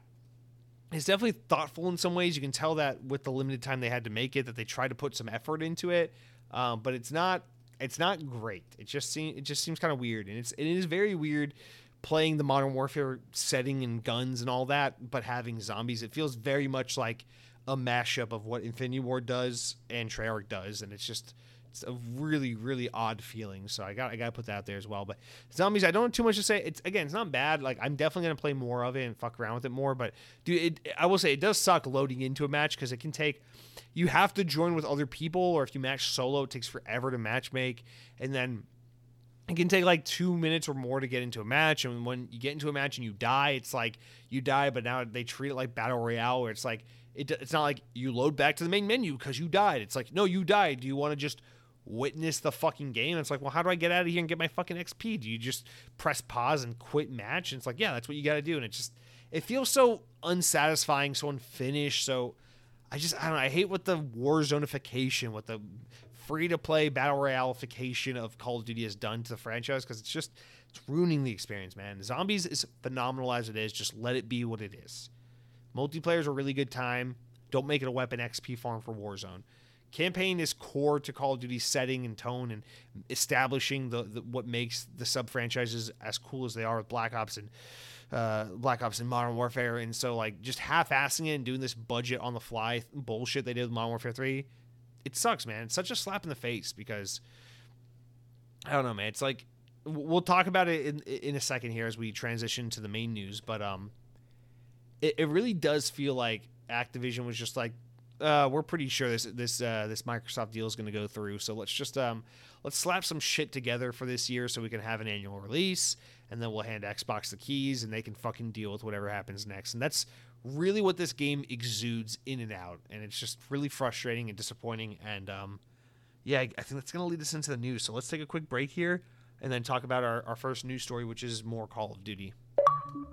All right, so keeping with Modern Warfare 3, let's talk about our opening story. Really, there's not too much news to get into this week, so let's linger on this for a little bit and kind of see what's going on here, because I think this is going to spell trouble for Xbox on a wider scale if this kind of stuff continues. So, from VGC, Call of Duty Modern Warfare 3 has topped the UK physical games charts, but it's failed to hit the launch weekend sales numbers of its predecessor, Call of Duty Modern Warfare 2 from last year. According to GfK chart data from GamesIndustry.biz, Activision's latest FPS went straight to the charts at number 1, but physical sales were down 25% compared to those with Modern Warfare 2 last year. The game is currently on track to be the lowest rated entry in the series, with early Metacritic scores from both critics and users coming in much lower than usual. On Twitter, GamesIndustry.biz head Christopher Dring pointed out that 72% of Modern Warfare 3 launch sales were on PlayStation 5, while 20% were on Xbox and 8% were on PlayStation 4. Obviously, digital data will change all of this, he notes, and a lot of that is probably because there's a PlayStation 5 bundle with Modern Warfare 3, so that also is helping drive it, in addition to the fact that PlayStation 5 is just the best-selling console. In addition to that story, compounding this issue with Call of Duty, making it not just a coincidence, but showing that there's something bigger happening here. Call of Duty 3, Modern Warfare 3, and some of its creators reportedly suffered from a rushed development cycle that saw the game's campaign made in just about 16 months. Over a dozen current and former Call of Duty developers told Bloomberg in a report that the project initially started life as an expansion to last year's Modern Warfare 2, which would have taken place in Mexico and have been achievable in that time frame. Little side note, last week I was complaining, where's Alejandro? Where's the Mexican Special Forces? How does this, why does it just drop everything that happened in Modern Warfare 2 and go in a completely different direction? Well, looks like the original plan was to do just that. So fuck you. See what I mean? Come on, man. Anyway, however, they claim that Activision executives later rebooted this project, telling developers at Sledgehammer Games that they would instead be a full-blown sequel. They would instead be a full-blown sequel, featuring a globe-trotting adventure that the franchise has become known for. Some staff who reportedly had to work nights and weekends to finish the game said that they felt let down because they'd been promised that this type of crunch wouldn't happen again after the studio's previous game, Call of Duty Vanguard, which was also made in similarly constrained circumstances. Developers also expressed frustration at having to seek current approval from original Call of Duty developer and Modern Warfare sub-series creator Infinity Ward, a process which has reportedly been ineffective and sometimes resulted in significant and unwanted changes having been made. An Activision spokesperson denied that the project was originally planned as an expansion, claiming that it was conceived as a premium game from the onset. Now, let me just stop there and just say that's absolute bullshit. I feel completely confident in safe saying that that's bullshit, because the rumors coming out, the leaks, the words from ex-developers and people all over, from notable sources who consistently get this information right, including Bloomberg, including Jason Schreier of Bloomberg, ever since last year, has been that this was going to be an expansion to Modern Warfare 2 this year. I mean, the coincidence is just they just mount up too much to where there's no way that this isn't the truth, that this game was going to be a Modern Warfare 2 expansion, and then Activision said, no, fuck it, we need a full $70 release. We're not doing the expansions, too risky. And then this got shoved into being Modern Warfare 3. Otherwise, what else would explain, for the first time in history of Call of Duty, they did a direct sequel year after year? When have we ever gotten, oh yeah, Black Ops 3 came out 1 year after Black Ops 2, and then Modern Warfare 2 came out 1 year after Modern Warfare 1. That's never happened before. Clearly, this was shoehorned into being a sequel. Anyway, the article closes out by saying, Sledgehammer studio head Aaron Hallen told Bloomberg some developers may may have believed that the game was an expansion because it was a new type of direct sequel to Modern Warfare 2, and that for the first time allows players to carry forward many weapons and cosmetics from one game to the next. No, that's just PR spinning this. Fuck you. In a publicly released statement, Hallen added, "We're proud of the team and to lead the way on Modern Warfare 3. We've worked hard to deliver the vision, which has been years in the making." Yeah, fucking right. Anything said to the contrary is simply not true. This is our game, and we cannot wait to play it online with all of you. Just to compound how absolute bullshit Aaron Hallen is just talking out his fucking ass, doing some PR speak here. Let me just make this abundantly clear. His direct quote, not mine, his fucking direct quote is, "We're proud to be the team to lead the way on Modern Warfare 3. We have worked hard to deliver on this vision, which has been years in the making." All right, for context, studios can't make a game in under fucking 7 goddamn years these days. And Sledgehammer's last game was Call of Duty Vanguard, which came out in 2021. So you're telling me Modern Warfare 3 is a proud vision of yours that's been years in the making, when your last full-fledged World War II Call of Duty original shooter came out 2 years ago? So you're telling me in the span of 2 years, you have this proud multi-year vision to make a Call of Duty Modern Warfare 3, a sequel to a game that wouldn't come out until a year after the game you just finished making, and this is a years-long vision you're proud to have worked on. Yeah, you're not full of shit. This is definitely not PR talk. This is definitely not what Activision tells you to say. This is 100% honest from the bottom of your heart, your true vision. Yeah, our plan was always to make World War II in 2017 and have that kind of not stick, and then go try to make a Cold War shooter, and then have Activision rip that away from us and hand it over to Treyarch because we were fucking it up and Raven was getting pissed at us and we weren't working well together. And then we were slung into a last-minute new World War II shooter that we had less than 2 years to make, and that ended up being Vanguard. And then we were slung into, in a year and a half, making a direct sequel to Modern Warfare 2, which was a game that wouldn't even come out until a year after our already previously rushed World War II game, Vanguard. So yeah, what you're telling me is that all along, your proud, long, multi-year vision has been to make a sequel to last year's Call of Duty, Modern Warfare 2, with this new entry, Modern Warfare 3, that was just so happened to be made in 16 months. But, it's a multi-year long vision that you're proud of. Okay, cool. That adds up. That math absolutely makes sense. There's no way that is just PR speak because you are the head of a studio that's owned by Activision. You're being arm twisted into saying, yeah, please buy our new $70 fucking game and don't notice that it's substantially worse than the 20-something games that came out before it. Please. So, all right, that's the Insta bullshit that we just had to call out. This is it's like everything is a rumor, a report, conjecture, editorialization, just hearsay until someone actually comes out, an official source, and confirms it, right? If there is a rumor circulating in Hollywood that suggests they're currently working on a sequel to the Fast and Furious 10 that came out this past summer, right? You'd be like, yeah, Fast and Furious 11's coming out. Even though Universal Pictures hasn't come out and said, hey guys, we're working on Fast and Furious 11. Maybe they already have. I don't fucking know. Who cares? Maybe they already have. But until Universal comes out and says, until Vin Diesel gets on the fucking TV and says, hey, we're working on a fucking 11th entry in the Fast and Furious, it's technically not confirmed. But if I told you that they're going to make an 11th entry to the Fast and Furious franchise, I bet you don't bat a fucking eye and you go, yeah, I believe that. I believe that. That's kind of what this is like. Technically, no one from Activision or Sledgehammer or Infinity Ward have come out and officially said, yeah, this was supposed to be a year 2 expansion of Modern Warfare 2, and then Activision came in here and wrecked fucking havoc and forced us into making it a full-blown sequel and gave us less than 2 years to somehow cobble together a 3 to 4 year project with little to no time, little to no heads up, and just a bunch of support studios constantly pushing us into directions we didn't even know how to head into. Yeah. That's not what happened. What happened was just this was always the plan. The thing is, you'll believe it because it fucking makes sense. All signs to point to, yeah, that's just what it is. And I'm so certain of this that we'll just drop it. We'll leave it at that, right? So, under the assumption that is exactly what happened here, we have a Call of Duty game that was forced out with a limited development cycle. A Call of Duty game that's kind of floundering by the standards of Call of Duty. Keep in context, keep in mind, the game is selling really, really well and will probably be the best-selling, if not second best-selling game of the year almost definitely the best selling game of the year. The only game that could possibly sell better than this game this year, there's literally only one game it could be, and that's called Hogwarts Legacy.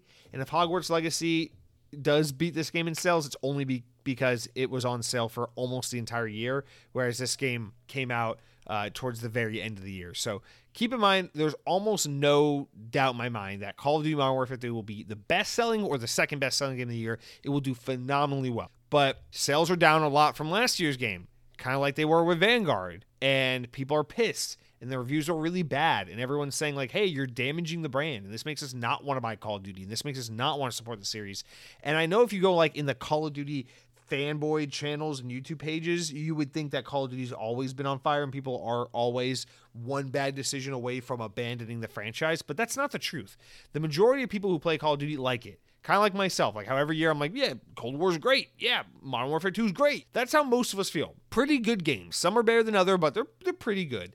This is the first time I will say a game is damaging. I didn't like Vanguard, but to me it was just like, yeah, I don't care for this game. This isn't it for me, but I'm happy to wait for next year's Call of Duty. I'll be good. This is the first time I played Call of Duty where I'm like, this is genuinely damaging to the series. Like, this makes me appreciate the Modern Warfare universe a lot less. This makes me appreciate these characters a lot less, and I'm less invested in this story now because they botched it. The multiplayer is significantly less interesting to me because even though it's cool to see these old maps remastered, I want new shit. I don't want remakes of old shit. I want new shit. So these maps are just inherently less compelling to me. And then on top of that, you have another, just like you did in Vanguard, you have another stitched together, throw shit at the wall, see what sticks, kind of like alternative, more cost-effective, streamlined zombie mode alternative that distracts from the fact that they don't have a properly intricate, from the ground up, painstakingly handcrafted, proper zombies experience like you get with Black Ops games.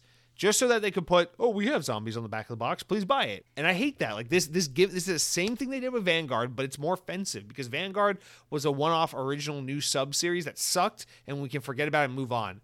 But now you've tainted the Modern Warfare 3 brand with a cheap, shitty cash grab that spoils the story of the first two games, has a less inspired, original, unique multiplayer rollout, and has some tacked on kind of junky ass zombies mode that, even if it is cheap fun, is clearly a second fiddle, if that, to what zombies fans actually want, which is proper zombies. And think about it like this. Let me put it one more way.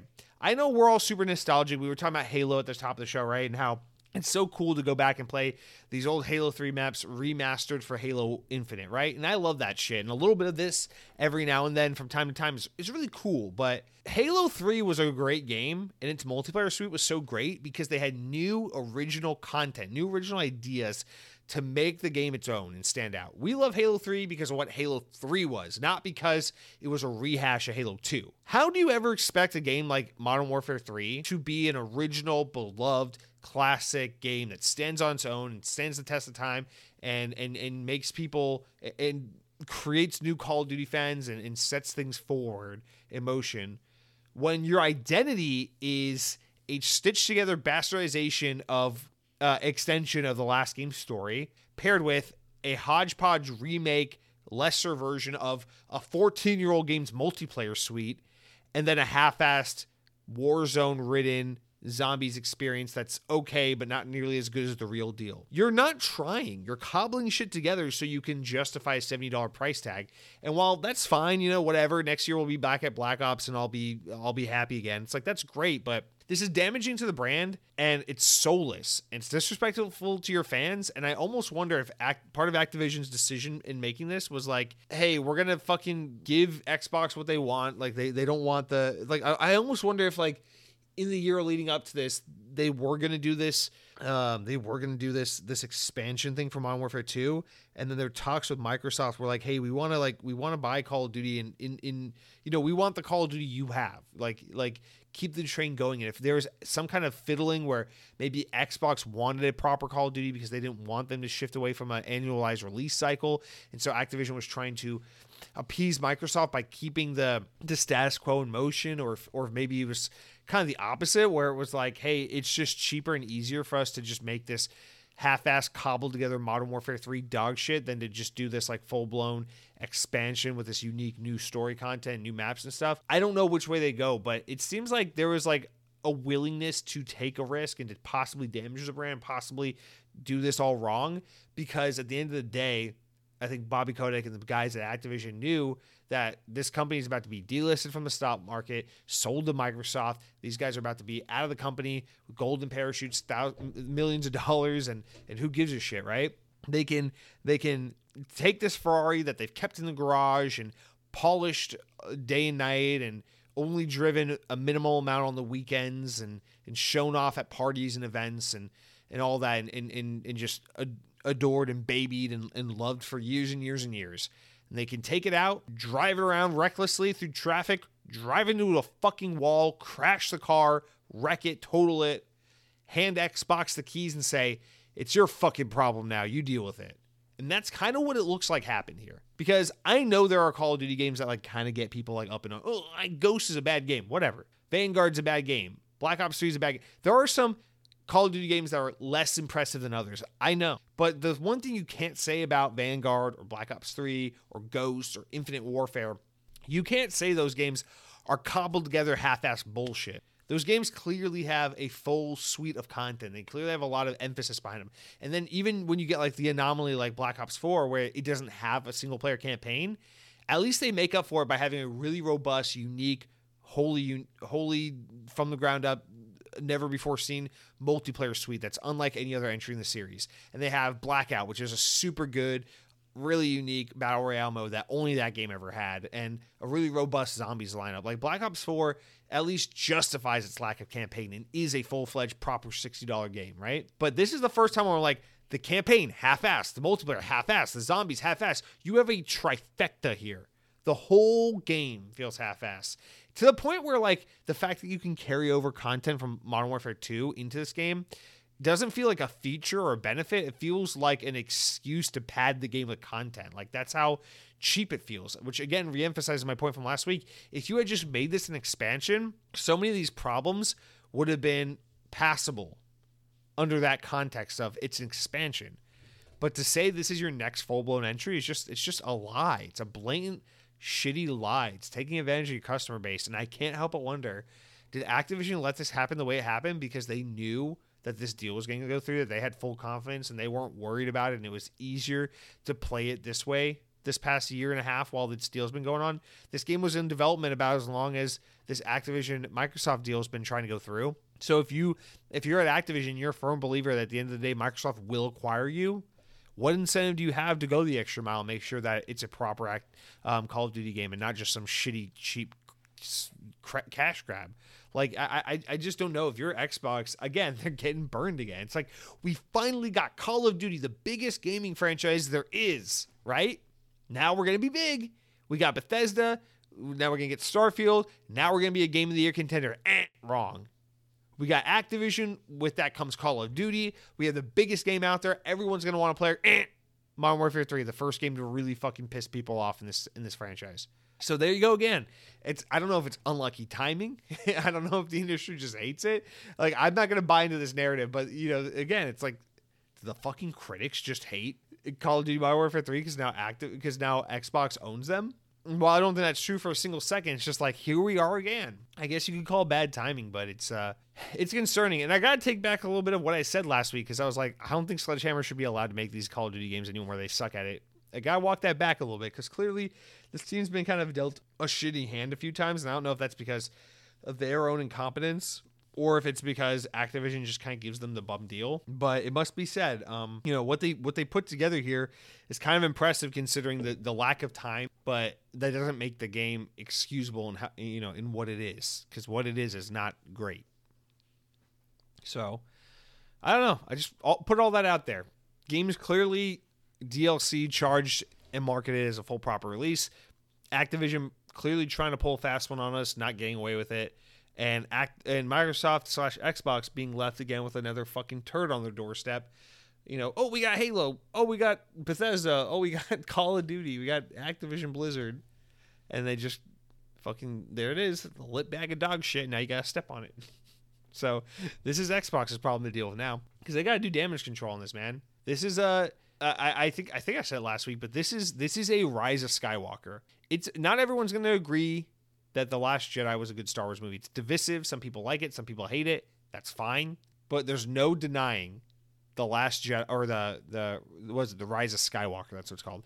The last Star Wars movie, The Rise of Skywalker. That movie, ass. That movie's objectively ass. No one can like that movie. That movie sucks. That's what Modern Warfare 3 is. It's like, maybe you didn't like Modern Warfare 2.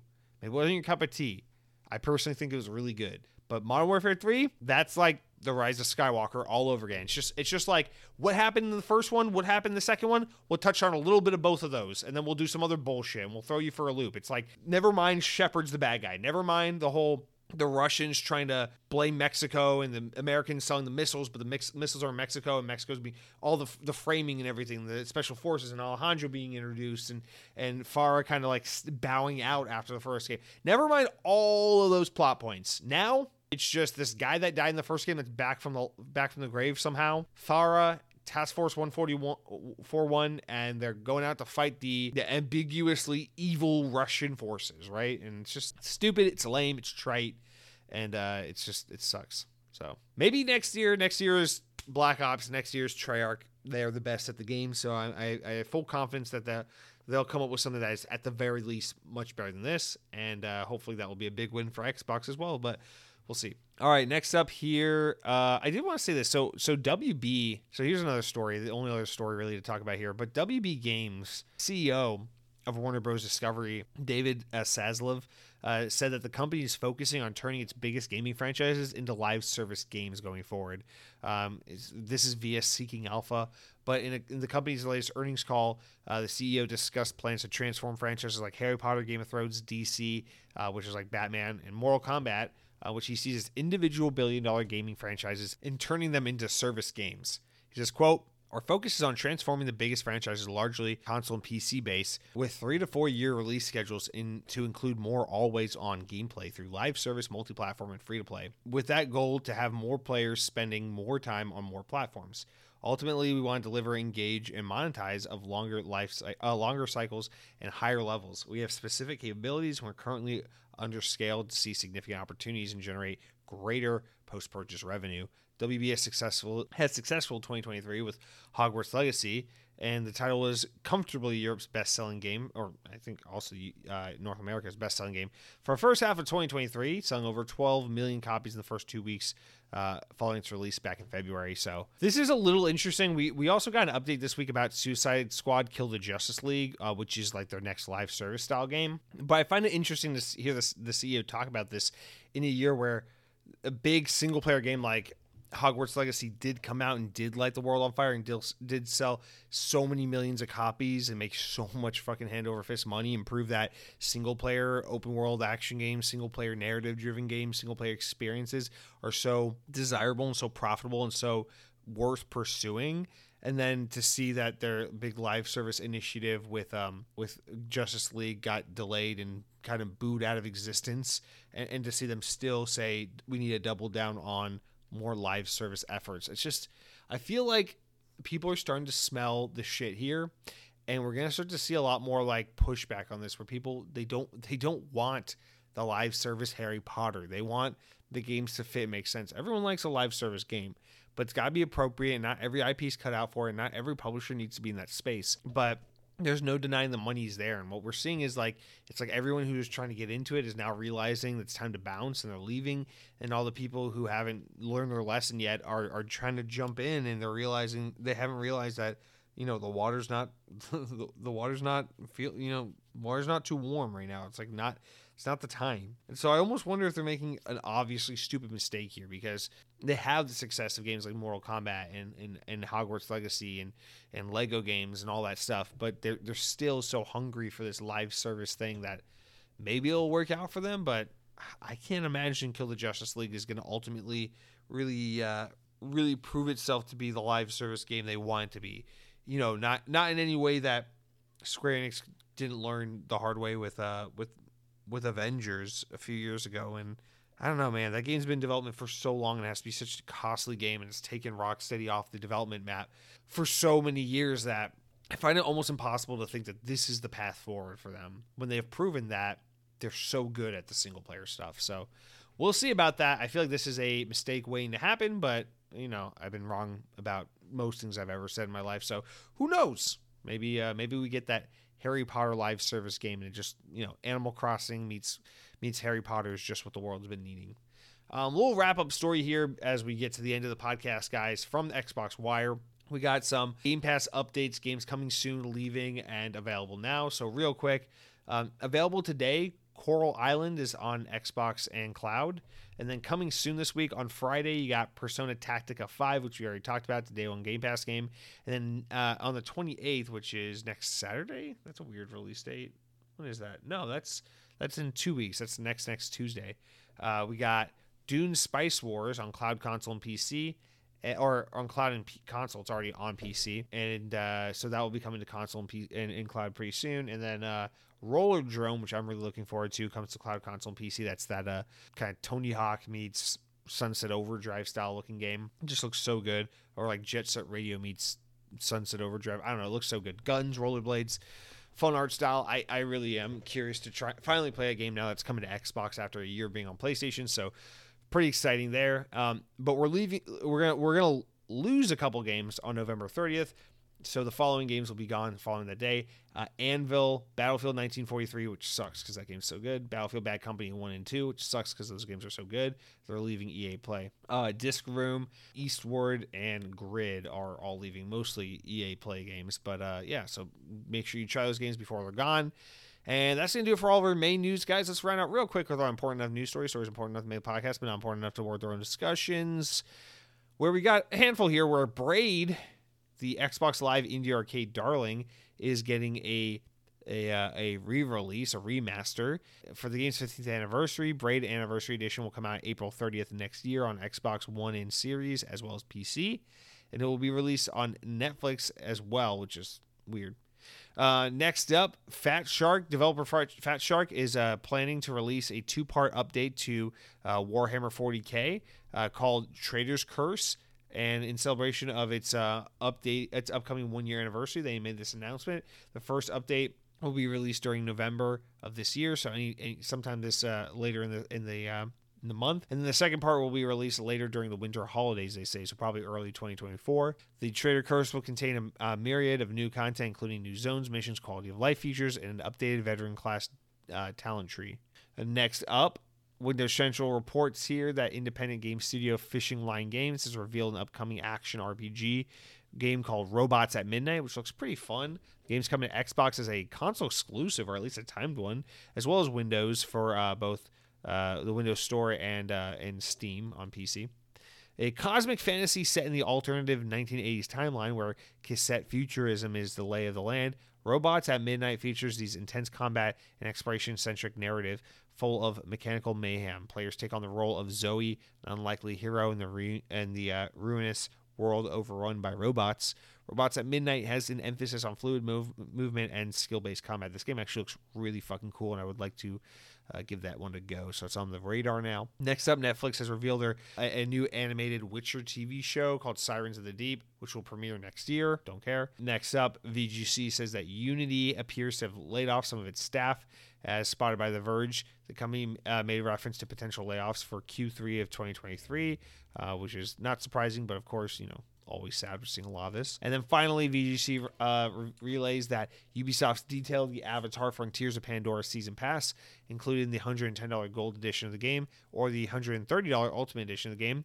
Season Pass comes with 2 story packs, which are detailed in the article write-up that on VGC as well as Ubisoft's blog. They're called Skybreaker, which is coming out in summer, and ahead of which will come out before the second expansion, The Secrets of the Spires, which comes out in the fall. So summer and fall next year, 2 expansions. So that's gonna do it for all of our news this week, you guys.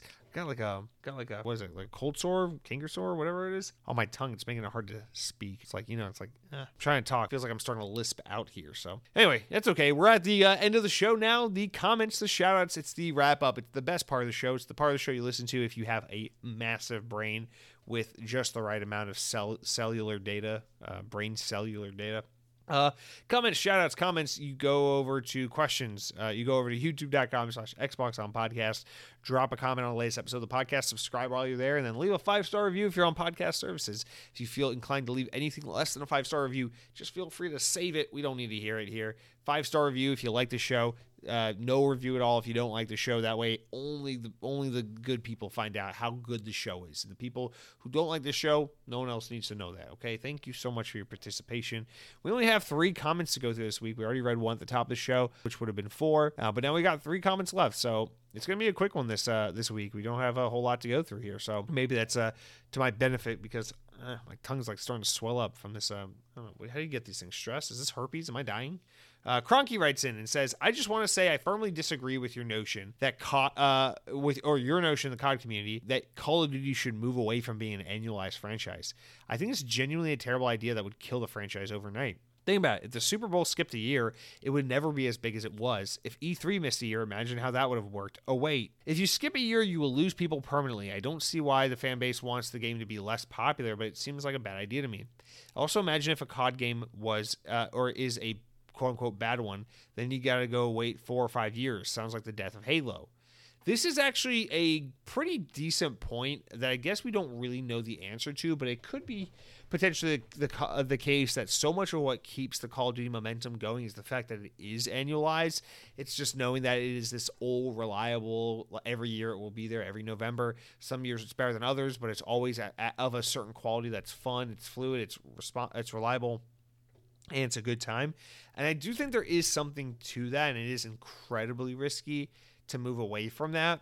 I just think at some point you do so much more damage to your brand. These games are becoming so expensive to make, so time consuming to make. It almost, would behoove you to choose the quality over the consistency of release. And I almost wonder if it's like, it's going to get to a point where game development is just so resource and time consuming that you have to make this decision of, do we do every other year releases so we can extend these dev cycles, or do we keep the ball going and just get even more people on board, or scale back the scope of the games to keep the projects more manageable? I just feel like something's got to give at some point or another, because it just keeps being the case that Sledgehammer's games keep getting shafted and fucked and reworked and all these things. And, Treyarch's had some tribulations in the past as well. It seems like for the most part, Infinity Ward's the only team that's ever really given the full development cycle to do what they need to do to make a full-fledged proper release every 3 to 4 years. So I don't know, man. I just feel like the risk is huge. You're right. It's a really good point you make, but at the same time, it's like, at what point do the consumers finally catch on and say, enough is enough? You keep selling us shit, we're going to stop buying it, And I know it's so easy for Call of Duty haters or casuals to not understand the nuanced difference between Call of Duty games and just be like, well, you've been playing the same shit forever, or the game's been shit forever, or the game's been broken forever. Oh, don't you see? This YouTuber told me they don't like the balancing of this one weapon, which means everyone hates this game and the game's complete dog shit. It's like, yeah, it's okay that you live in a fucking microcosm where you can delude yourself into thinking that that's true. But the fact of the matter is that the tens of millions of people who buy Call of Duty every single year generally are pretty happy. And while there's always an air of negativity around every Call of Duty game, because that's just how people are, this one's a little different, because for the first time, it's like, even the critics who are normally like, yeah, Call of Duty is good, reliable, fun, are like, hey, guys, this game actually sucks. And the Call of Duty fans that are usually there, like, oh yeah, it has these problems, but they can fix it, are like, hey, this game kind of feels fucked. And there's a certain attitude about it this time where it's not just the typical belly aching, like, oh, they took out this one very specific multiplayer mode. That means Call of Duty is dead. Call of Duty's never coming back. Like, that's the psycho people who say that shit. Don't let that dominate the way you think about it. The truth of the matter is, generally people are pretty satisfied with these games. But for the first time, we're seeing like, hey, this game is like snake oil. Why are you trying to sell this shit to us? And if you keep down that road, I don't think you have to worry about whether or not it's a good idea to keep the train rolling by having it annualized or not, because you might just burn everyone on there, Let the train have some stops. We know you like the 24-hour service, but maybe it's better that you gotta sometimes wait for your next train to come, as opposed to lighting the train on fire and burning everyone aboard. You know what I'm saying? It's a terrible analogy, but I just wanted to start making one anyway. Mike Clark wrote in and says, my official Xbox podcast. Thank you. At least I'm official somebody. Have a wonderful week. And final comment comes from ERNC0505, who says, hello, you're my favorite weekly third shift working listener. So he said, hello, your favorite weekly third shift working listener. Here with a long-winded comment.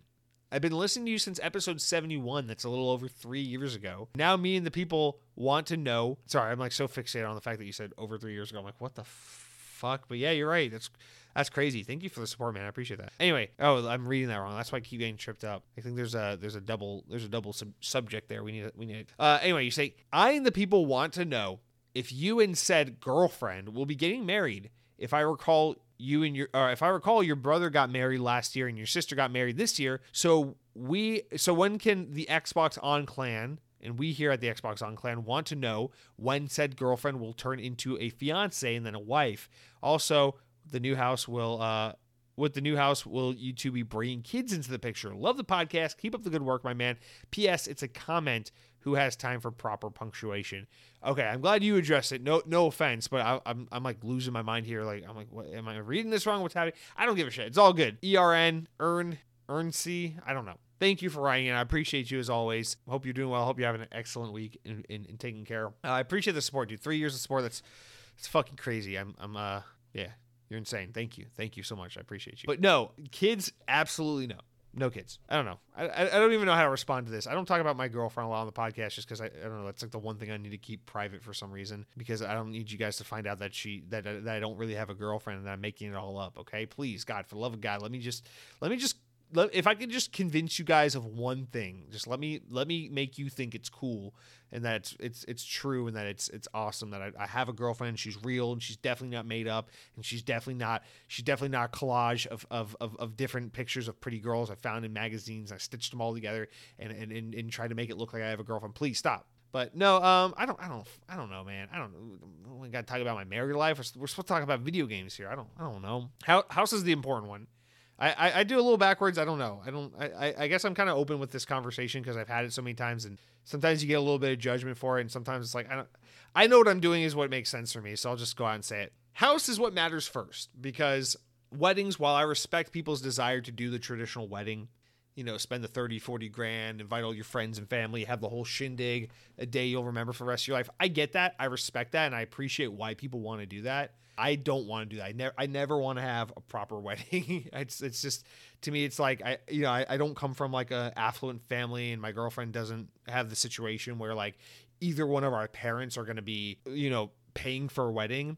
And I can't imagine in a world ever justifying to myself saving tens of thousands of dollars to have a wedding so I can burden everyone in my life with being forced to come out on one specific day just for me to be like, hey guys, remember this girl I've known forever? I'm going to kiss her in front of a guy of the church. And then we're going to get a paper that says we belong together. So I just can't do it. I think it's romantic. I think weddings are great. I think they're fun. I think it is romantic to want to have a dream wedding and to do it your way and to have a day to publicly display your affection and love for one another in front of the people that matter the most to you in this world. Like I do really understand, respect, and appreciate the structure and the societal desire and drive towards the traditional wedding. But for me, it's not a thing. I don't believe, I know this sounds weird because I have a podcast where I'm the only host, so the attention is solely focused on me at all times, but I don't like being the center of attention. I don't like having the spotlight on me. And I don't think I would love to have a day where it's like, I need everyone in my life and everyone in her life to come together and just look at us and make it all about us. And I couldn't do that. So, proper wedding, not going to happen. And so that takes marriage and makes it like a background priority. I love my girlfriend very much. We've been together for over 8 years now. I wouldn't want to be with anyone else. And as far as I'm concerned, we're basically just married. We have had the discussion for many, many years, and it is important to both of us that one day we do get married. If I had it my way, we'd just go to the fucking courthouse, save a bunch of money, and be done with it. But we'll do something one day. We've talked about it. It's just, at the end of the day, it's like the cost of getting married is kind of fixed, right? If you're not going to do a big shindig, if you're not going to do a proper wedding, a wedding costs virtually nothing, and you can just kind of do it at your own pace, at your own leisure, and in your own way of doing it. But the house is like the big kicker. The house is like, our original plan was to buy a house in 2020. This was before the pandemic. We had a really realistic goal in mind. Housing was like kind of doable. It was like pretty good. And then everything that's happened in the past 3 years has fucked everything up. And so like, our number one objective for the past couple of years is like, we got to figure out the house thing, because things are only getting worse and worse and worse in the housing market. I don't want to end up in a position where it's like, I'll never be able to buy a house. Like, I got to figure that out first, because that's a big, expensive asset, whole ordeal. It's such a huge part of your financial future is how you pay to live month to month. And to me, that was a thing. So like, now that the house is sorted out, I don't give a shit about the rest. I don't want kids. I don't know how people afford kids. It makes no fucking sense to me. Like, to all the people, I know there are dads who listen to this show. God fucking bless all you. I have no idea how you do it. I don't know how people have the energy. I don't know how they have the time. I don't know how they have the money. It blows my fucking mind. Like, I'm the way I view life is very much the way I play my video games, which is like, there's no shame in bumping a game down to easy mode. You try hard mode, it's too hard, go down to normal mode. Most people are cool with that. But when you bump a game from normal mode to easy mode, you get a little bit of a mean look. It's like, really, man, you got to go down to easy mode. I'm not one of those people. I am shameless. Whatever you got to do to have a good time, I think is what you should do. So to me, opting out of having kids is like bumping life down to easy mode. It's like, normal mode has become too hard officially. So I'm bumping this down to easy mode, which means no kids. It's just the fucking couple, dual income, and house. If you can lock that down and make it work, maybe you can sustain a future where you can continue to play Call of Duty year in and year out and bitch and moan about the minutia of who's developing it and what decisions Activision made. And you can talk in your microphone in your boxers to a crowd of like 100 people and be like, hey guys, I played Xbox and here's what I thought about it. And you can drink all the Mountain Dew flavors. But the second you have kids, it's like, oh my God. You got to stop being selfish. You got to start focusing on another life. You got to start focusing on what's best for them and what they need from you, and start making sacrifices and things come out. I can't do it. Can't do it. So house accomplished. That's the big one for me. We'll do something with the wedding. We'll get married at some point. That's on the bucket. That's on the list. It's on the list. It's actually much higher on the list now that the house is taken care of, but slow your roll. We'll do it all in good timing. We got a plan for it. We're not going to do like a run to the courthouse and get it over with thing, but we're not going to do a proper wedding. We're going to figure it out. We got some plans. We got some coals. What is it? Irons in the fire, coals in the fire, whatever the fuck it is, the expression. We'll figure all that out. But for now, it's just the house is done. And this whole procedure has been so stressful. Honestly, I just want to fucking, like I said, I've been saying it for weeks now. Sit in my house, play some Halo Infinite, crack open an ice cold Game Fuel. That's all there is to do. No kids. No fucking kids. I got cat, though. I have a cat. I have become that obnoxious person that tries to equate pet ownership to parenthood, which I know for real parents can be frustrating, because it's like you have no fucking clue how much more of a burden, how much more of an emotional investment there is in being a parent to an actual human child versus having a dog or a cat. But because I don't know, because I acknowledge I don't know what it's like to be a genuine parent, I do have that obnoxious, frustrating, emotional attachment to my pet. And so to me, I'm like, I have a cat. She brings all the happiness in the world. I can feel my stress melt away when I rub my face in her furry little body. Whenever she's a little cat, she's a little blob of black cuteness. And I love her. So she's got the daughter. We're good. Okay. God damn, I have no idea. Shout out to all the I don't know if there are any mommies that listen to the show, because we have like almost no female listenership, unfortunately. But shout out to all the parents out there who listen to this show. I know there's a lot of daddies out there. You guys are fucking rock stars. Don't know how you fucking do it. God bless you. But yeah. So thank you for writing in. Now feel free to write in. Let me know your story. You got a girl? You got a guy? You got a freaking Maserati? What's the deal, man? What are we doing here? Huh? Cats? Pets? Gotta get a pet. Probably get another cat, though. We have talked about that. Probably gonna get another cat once this cat gets settled into the new place, because now we got some space to justify having more than one pet, so it's not animal cruelty anymore. But anyway, that's it for the show. We haven't talked about Xbox in like 35 minutes, so we should probably end it here. Thank you all so much for listening. Thank you all so much for being here. I guess that's a wrap on fucking what 4 years of recording out of this little 800 square foot apartment. It's been fun. It's been real. It's what is it? David always used to say, it's been real. It's been fun, but it ain't been real fun. So we'll see you next week for another episode of Xbox On. It might be a little bit of a different format, but nonetheless, it will be there. So you guys have a wonderful week. Take care. Be well. Be safe. Drink plenty of fluids. Eat your green vegetables. Exercise. If you do have kids, God bless you. If you have cats, God bless you. You're doing the Lord's work. if you have a house, be sure that you mow your grass. Don't piss off your HOA. And if you have an apartment, be grateful that you don't have to fucking replace your AC if it goes out. And if you own an Airbnb, just know that you're helping destroy the fucking housing market. Oh, and if you are O.J. Simpson, just know I don't have an opinion on what you did to your wife. I don't know. I wasn't there. Oh, if you're transitioning from high school to college, just know it actually doesn't get any better than this, and that your whole life is downhill from here, and that if you're not happy now, surprise, surprise, you'll never be happy. Oh, and also just know if you're Xbox, you're never gonna get nominated for Game of the Year awards. Oh, and just know that if you're Jeff Keighley, you're probably going to have another creepy freaking European guy hop up on stage at the Game Awards and say something about Bill Clinton. So I hope you have your detail in order so that they can handle that person appropriately. And that's going to do it for this week's podcast. Goodbye. Power your dreams.